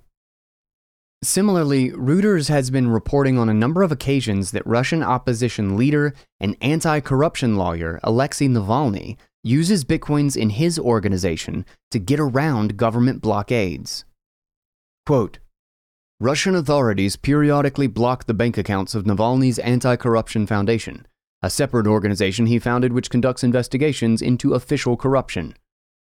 There are always trying to close down our bank accounts, but we always find some kind of workaround," said Volkov. "We use Bitcoin because it's a good legal means of payment. The fact that we have Bitcoin payments as an alternative helps to defend us from the Russian authorities. They see if they close down other traditional channels, we still have Bitcoin. It's like insurance." One of the most touching stories was reported by Reuters as well. In the early years of Bitcoin, an Afghan woman paid many girls with Bitcoins because they were otherwise unbanked, and their male relatives would often try to steal from them, since they didn't necessarily have much of a right to their own property. The self-custodied aspects of Bitcoin then allowed many of the girls over the years to leave the country with their funds, which would be impossible with most other assets. Quote, "When Roya Mahbub began paying her staff and freelancers in Afghanistan in Bitcoin nearly 10 years ago, little did she know that for some of these women, the digital currency would be their ticket out of the country after the fall of Kabul in August. Mahbub, a founder of the nonprofit Digital Citizen Fund, along with her sister, taught thousands of girls and women basic computer skills in their centers in Herat and Kabul. Women also wrote blogs and made videos for which they were paid in cash. Most girls and women did not have a bank account because they were not allowed to, or because they lacked the documentation for one. So Mahbub used the informal Hawala broker system to send money until she discovered Bitcoin. Alex Gladstein has a massive archive of articles reporting on the various emerging market use cases for Bitcoin over the past several years, ranging from Sudan to Palestine to Cuba to Iran to Venezuela and more. Anita Posh also has a great interview series called Bitcoin in Africa that explores these use cases in that region. Bitcoin is a tool that tech-savvy people often use as defense against either double-digit currency inflation or authoritarian financial system control. We're even seeing this topic pop up in developed markets. Truckers in Canada protested the government and occupied and disrupted the capital, and received donations from supporters on crowdfunding sites. Those crowdfunding sites ended up freezing and reversing the payments, so many of the participants turned to Bitcoin as peer-to-peer money. The government then invoked the 1988 Emergencies Act to freeze bank accounts of certain protesters and donors, and to try to blacklist certain Bitcoin addresses to being brought to exchanges for conversion back into Canadian dollars. People may agree or disagree with aspects of those protests, but the pragmatic point about money in this context is those who had their money entirely in banks were indeed frozen. Those who self-custodied their own digital assets, such as Bitcoins, had certain conveniences removed from them, but could still hold, move, and transfer their money in various ways.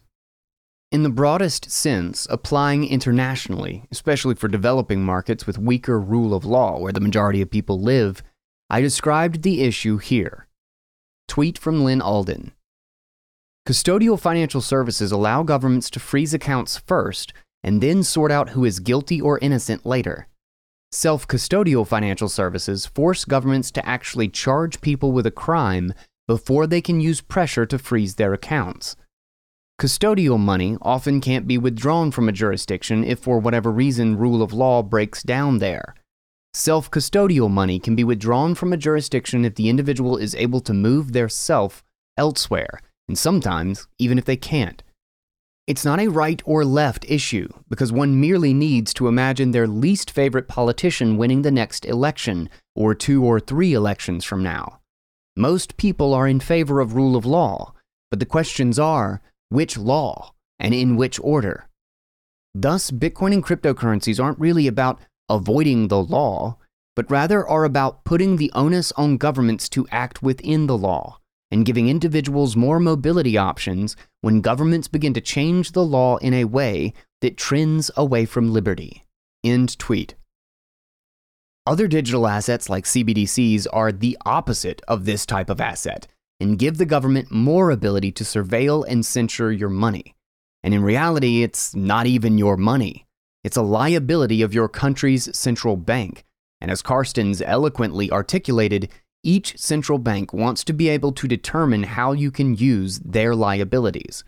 The full ramifications of that statement can mean very different things depending on whether you live in a place like Norway or a place like China. The European Central Bank published a working paper on CBDCs in early 2020 called, quote, Tiered CBDC and the Financial System, where they outlined the ability of CBDCs to better control illicit payments and to allow for deeper negative interest rate policy, especially if physical banknotes are removed from circulation. This effectively corrals public savings into a digital money that the government can more easily debase and control as desired and gain more seigniorage from. This becomes particularly relevant when we consider that the government can always try to broaden its scope of what is, quote, illicit, particularly in regards to protest and things of that nature. Basically, we have to ask ourselves not what the current political leadership would do with this technology, but also what all future political leadership who we don't know yet would do with this technology. What would Norway do with this technology compared to what China would do with this technology? Although Bitcoin has thus far been somewhat more appreciated by libertarian and fiscally conservative people on average, this feature is why there are also some progressive and left voices out there that identify Bitcoin as a tool for their goals as well. At the end of the day, Bitcoin is more of an anti-authoritarian monetary technology than it is a left or right monetary technology. The Human Rights Foundation in particular has made extensive use of it for their international activities. Critics of Bitcoin often leave these humanitarian or anti-authoritarian use cases out, or don't even realize them, and instead refer to Bitcoin as being primarily used to buy drugs or ransomware or money laundering, which is a really outdated or deliberately misleading view at this point. Firms such as Chainalysis that perform blockchain analysis for law enforcement and other clients have found that Bitcoin and overall cryptocurrency usage for illicit activities involves less than 1.5% of Bitcoin and crypto transaction volume over the past several years, which is less than the percentage of fiat transactions used for illicit activities. Bitcoin went through an early phase in 2011 through 2013 where it was used for online drug purchases and such, until authorities responded with a crackdown on that usage by going after the centralized marketplaces that enabled it. Just like how the invention of the pager was used by both drug dealers and doctors in the 1970s and 1980s, Bitcoin has gone through phases where criminals used it and humanitarians used it for their purposes. Both of those groups in particular have an incentive to quickly adopt to new technologies to stay ahead of their state-sponsored competition, and it's important for Western media to keep in mind that, quote, illegal activities in some countries includes protesting the government and other forms of free speech and expression and political opposition. Like any powerful technology, Bitcoin can be used for good or ill. As proponents of the technology like to say, Bitcoin is, quote, money for enemies, because it's a bearer asset that can be verified rather than trusted, and it's hard to block payments for anyone. It's like a commodity, something that can be partially regulated within certain jurisdictions, but that in the holistic sense exists outside of anyone's control. If we take a step back, we can catalog the history of financial surveillance. For most of human history, financial transactions were rather private from the perspective of the government, because transactions mainly involved handing over physical money, which is hard to track. With the invention of modern banking, and then especially modern computer databases and electronic payments, transactions could be more easily tracked and surveilled. The Bank Secrecy Act of 1970 required financial institutions to report transactions over $10,000 to the government, which back then was the equivalent of about $75,000 in today's dollars. They never raised the threshold, despite 5 decades of inflation. So over time, without further laws being passed, their surveillance reporting requirements became applicable to smaller and smaller transactions. When people use banks to send or receive money, it is easy for governments to impose restrictions on what sort of payments are allowed, which banks can then enforce. And some governments can even block other foreign governments from using the primary existing international payment methods. Bitcoin threatens that surveillance and control model because it empowers peer-to-peer transactions. The Bitcoin network consists of people using free, open-source software to update a public ledger between themselves. It's basically just a sophisticated way of updating the equivalent of a distributed Google spreadsheet with each other, without a centralized server. Governments trying to ban people from doing that is tantamount to banning the spread of information, and is therefore a lot harder to do than telling banks to report or block certain types of transactions. Governments will be challenged by this technology. Many of them have and will push back against it. They can allocate law enforcement resources to go after truly illegal activities, tracking down major cryptocurrency payments involved with serious crime, but will likely have trouble trying to retain control over benign transactions. They can use on-chain analysis to try to track transactions. They can enforce surveillance checkpoints around cryptocurrency exchanges. They can block banks in their jurisdiction from interfacing with any cryptocurrency exchanges. And at an extreme end, They can put draconian punishments on people for using open source software to update a public ledger between each other. Meanwhile, developers continue to find ways to make the Bitcoin network more private and to route around some of the challenges that can be put in its way. There are also some privacy-specific coins that people can resort to as well. One way or another, these various types of digital money or currency are clearly in our future in some form or another. Depending on where we live and choices we make, we are more likely to experience some than others, ranging from Bitcoins to corporate stablecoins to central bank digital currencies. Proof of something. A topic popularized by Bitcoin is the term proof of work. The concept was invented in various ways by cryptographers in the late 1990s, including notably by Dr. Adam Back in the form of Hashcash, a money-like mechanism to reduce email spam and denial of service attacks by making them have a small computational cost. Satoshi Nakamoto's Bitcoin white paper referenced Back's work and used proof of work as one of its core aspects. Nowadays, various digital assets have expanded on this concept in the form of proof of stake, proof of history, proof of transfer, proof of burn, proof of space, and so forth. There are multiple attempts at maintaining scarcity of digital networks. In any form, money is proof of something. This section explores three popular examples of proof of work, proof of stake, and proof of force. Proof of work assets are created or harvested from mining activities. Proof of stake assets are created by breaking a project into pieces and selling some of those pieces to others. Proof of force assets, or fiat currency, is created by governments and their designated commercial parties, holders of banking licenses. Proof of work. When we go back and look at the example of Rye stones, they are well understood among their users to be a powerful proof of work mechanism. In addition to having a high stock-to-flow ratio until modern technology interfered with that, each stone is an undeniable proof that a massive amount of work occurred to create it and put it where it was.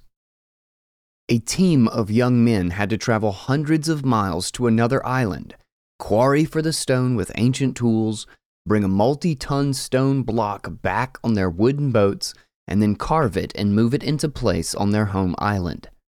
The amount of work that was required to do this is what limited the flow, the new annual supply, and maintained the high stock-to-flow ratio for a long time.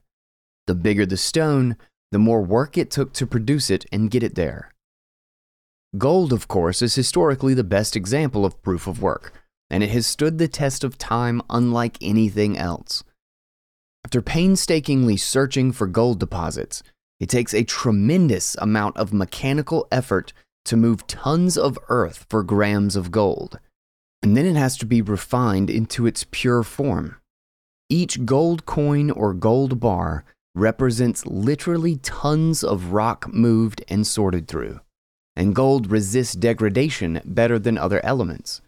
The Earth's crust consists of less than 0.0000004% gold, compared to over 20% for silicon, over 8% aluminum, and over 5% iron.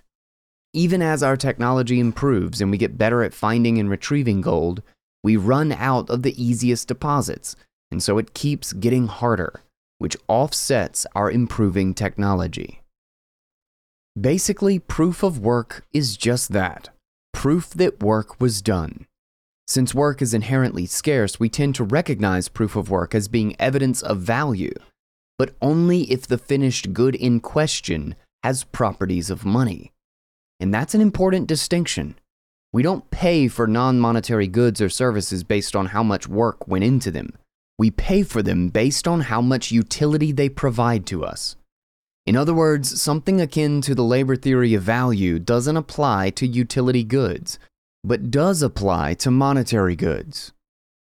This is because market participants will naturally try to arbitrage any good that acquires a monetary premium above what it offers in terms of its utility value. Monetary goods that don't require work inevitably get reproduced and devalued, thus leaving only those that do require work as proper monies. whereas goods with no monetary premium are not worth reproducing endlessly. Basically, when it comes to money, a large amount of work to produce a unit and a persistently high stock-to-flow ratio are essentially the same thing. That work requirement is what keeps a commodity's stock-to-flow ratio high, and any commodity that can't maintain a high stock-to-flow ratio in the face of ever-advancing technology eventually fails as money. Only the scarcest of monies can maintain a persistent monetary premium over its utility value, because that monetary premium continually invites attempts at debasement. For Bitcoin, a new block of transactions is produced every 10 minutes on average and contains a cryptographic hash of the block before it, which connects the blocks to form a chain. It takes work, computer processing power, to solve that puzzle and find the new block that fits. The blockchain ends up being a long stretch of blocks hashed onto prior blocks, which is proof that a large amount of work was done. Copies of the blockchain are distributed and continually updated across tens or hundreds of thousands of computers worldwide. A transaction recognized by the chain becomes essentially unchangeable, as it is buried under thousands of hashed blocks and widely distributed on those global computers. And because Bitcoin has a much larger network effect than most other cryptocurrencies, it is far more costly to attack the network than it is to attack most other cryptocurrencies. This, along with the fact that the node network is sufficiently decentralized and that the monetary policy, or more accurately, initial coin distribution policy, can't realistically be changed, is what has made Bitcoin able to accumulate a persistent, hard money premium that other cryptocurrencies have had trouble maintaining. However, in the grand scheme of things, it's still only 13 years old. I have a long-form research piece on Bitcoin's proof of work and energy consumption here. The link will be in the show notes. Proof of stake. Proof of stake is an equity-like system whereby holders of an asset determine how that asset functions. In other words, each coin can serve as a vote for the network. Much like proof of work, we can translate it back into analog examples. In particular, proof of stake is commonly used in corporate ownership. The larger the number of shares of a company you own, the more say you have in terms of electing board members to run the company and supporting or denying shareholder proposals. If you or a group of entities that follow you can control 51% of the shares, you effectively control the entire company. Similarly, some blockchains have used this approach. Rather than mining for coins with real-world resources, users create new coins by signing transactions as a validator. In order to be a validator, users have to prove that they have a certain number of coins. Some of the pre-Bitcoin attempts at digital money use strategies like this, and many of the post-Bitcoin attempts use it in blockchain form. However, unlike corporations, proof-of-stake blockchains require circular logic. Corporations use an external entity, a transfer agent and registrar, to keep track of who owns each share. In proof-of-stake blockchains, it's like a corporation acting as its own transfer agent and registrar. The coin holders determine the state of the ledger, and the ledger is what says who the coin holders are. Therefore, proof-of-stake systems need to be always on to function and are highly complex.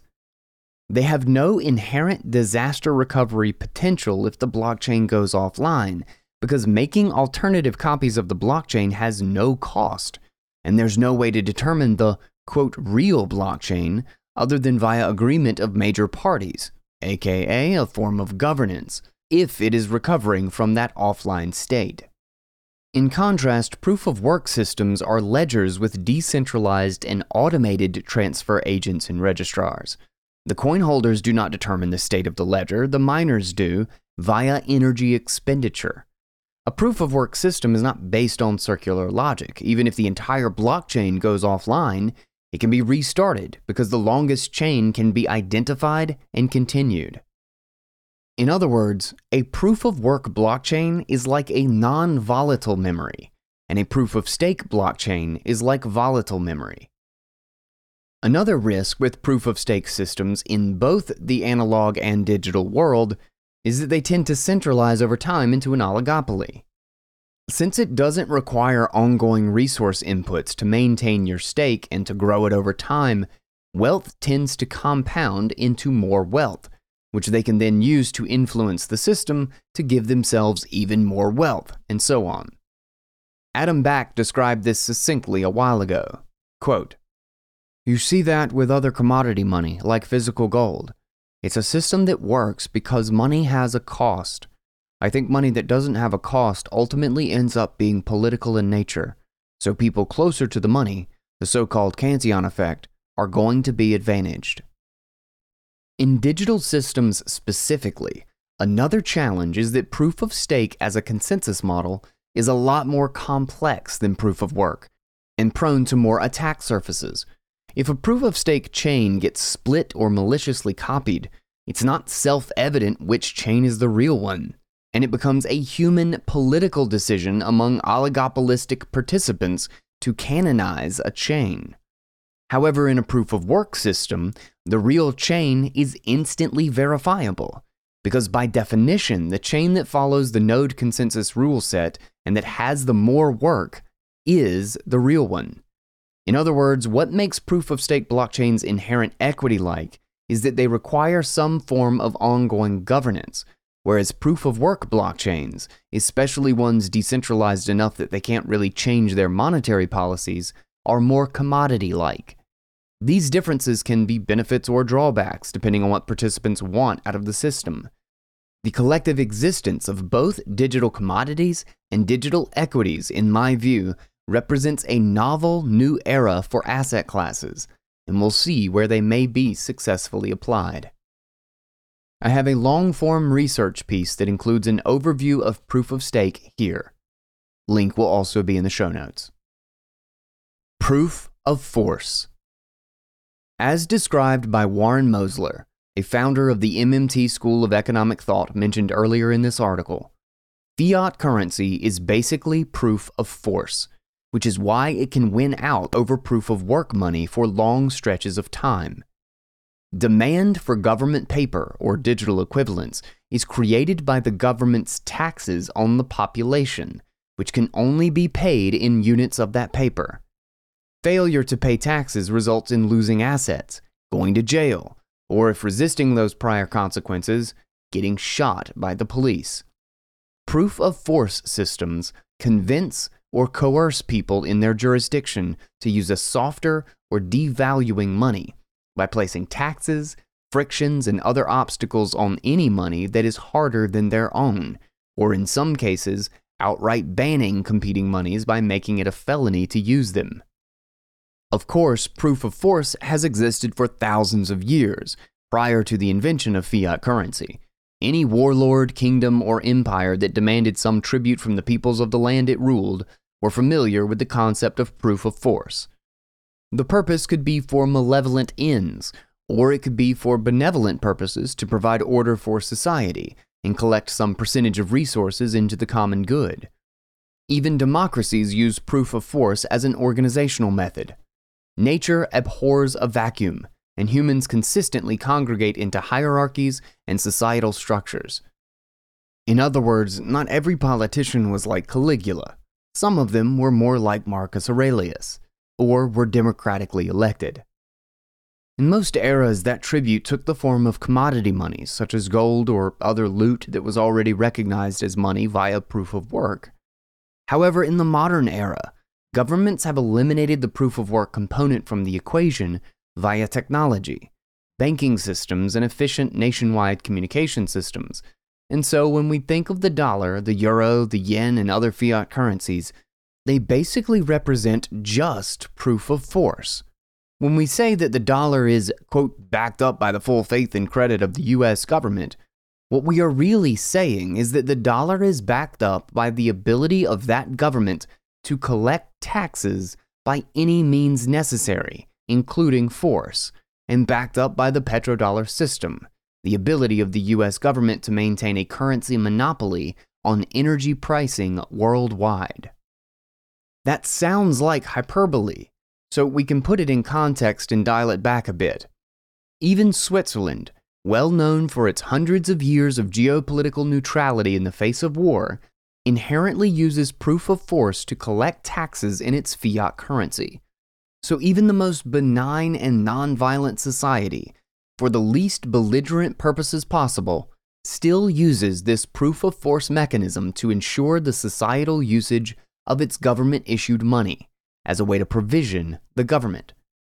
In benign environments, force is sharply minimized by the fact that people vote for the government, or can leave the country and renounce citizenship if they do not wish to play by these rules, and thus can choose another country's rule set if that other country will let them in.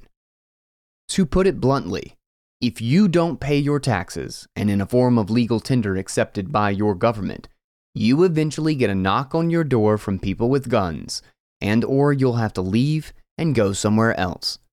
That remains the case unless or until the country's legal tender breaks down enough that the majority of people can't or won't use it, and the government is unable to enforce its use with that level of currency rebellion, which happens during hyperinflations and near hyperinflations, including in many developing countries in modern times. With a stock-to-flow ratio averaging somewhere between 5x to 20x in most cases, major fiat currencies have higher stock-to-flow ratios than most commodities, but lower stock-to-flow ratios than Bitcoin and gold. However, in addition to having a moderately high stock-to-flow ratio, fiat currency benefits from the unique backing by the government, including active stabilization to try to reduce volatility, which is what gives it a degree of staying power. I have a long-form piece that describes the process of how fiat currency is created and destroyed here. Link in the show notes. Final thoughts. Think outside of the box. When money changes in a society, it always feels weird for people who go through it. Imagine being someone who used shells for money their whole life, like your mother and your grandmother and your great-grandmother before you, and then, due to interactions with a foreign people, shiny yellow and gray metal circles with pictures of faces on them are starting to be used as money instead and seem to be displacing your shells. The foreigners with better technology can seemingly produce all the shells they want, which devalues them. But their shiny metal circles are harder to make and thus seem invulnerable to devaluation. Or imagine using gold and silver coins as money your whole life, like your father and your grandfather and your great-grandfather, after thousands of years of global history of these things being used as money. And then, due to changing technology and government mandates, you're supposed to use pieces of paper that are backed by gold instead, and treat them the same way. And it's illegal to actually own gold.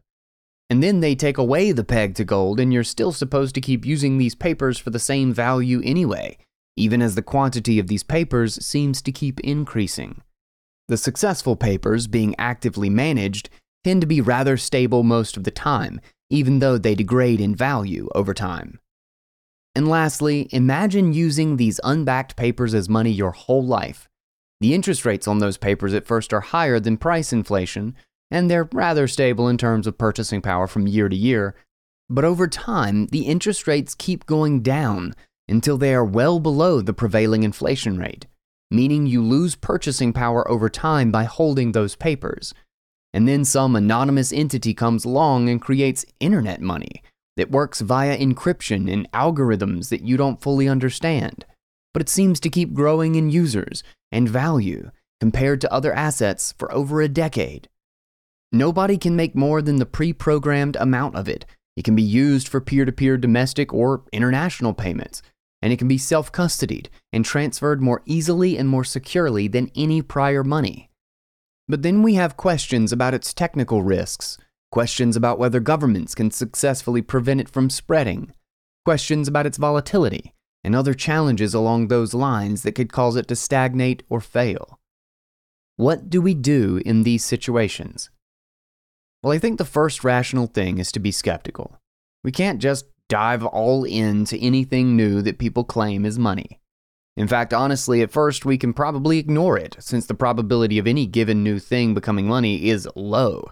It's pretty rare in human history that a serious new form of money emerges.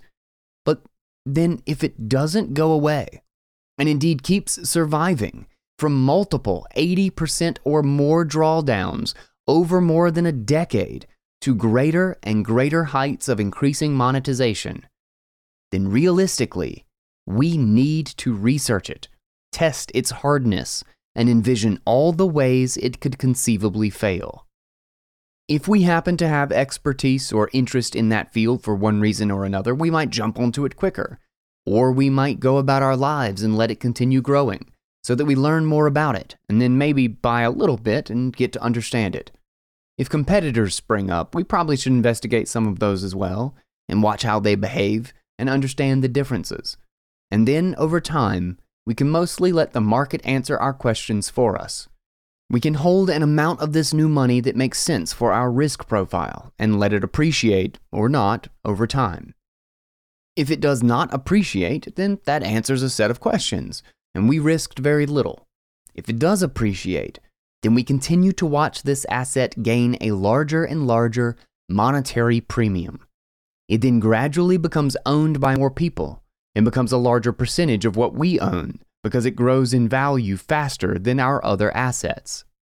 Due to Gresham's law, it won't be readily spent too often and will instead have a tendency to be hoarded and only spent when necessary or in niche circumstances for its tank-like payment properties.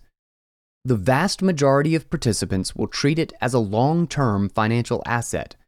If it becomes very large and dominant, and its volatility goes down over time, its usage and spending will likely go up. Looking out over the long run, it's clear that money will become increasingly digital. The question is, will stateless peer-to-peer bearer assets like Bitcoin become a persistently important version of money, worth trillions of dollars in market capitalization? Or will state-created CBDCs or state-regulated corporate stablecoins be the main path forward instead? And to the extent that they coexist with each other, how much market share can we expect each one to take? That's a topic I'll continue to analyze over time. As I close out this article, I'll circle back to an earlier example of Bitcoins being used as confiscation-resistant, self-custodied payment for Afghani women and girls nearly a decade ago. Alex Gladstein documented what became of some of them. Quote, "A few of the women did keep their Bitcoin from 2013. One of them was Laleh Farzan. Mahbub told me that Farzan worked for her as a network manager, and in her time at Citadel Software earned 2.5 BTC. At today's exchange rate, Farzan's earnings would now be worth more than 100 times the average Afghan annual income. In 2016, Farzan received threats from the Taliban and other conservatives in Afghanistan because of her work with computers. When they attacked her house, she decided to escape, leaving with her family and selling their home and assets to pay brokers to take them on the treacherous road to Europe. Like thousands of other Afghan refugees, Farzan and her family traveled by foot, car, and train thousands of miles through Iran and Turkey, finally making it to Germany in 2017. Along the way, dishonest middlemen and common thieves stole everything they brought with them, including their jewelry and cash.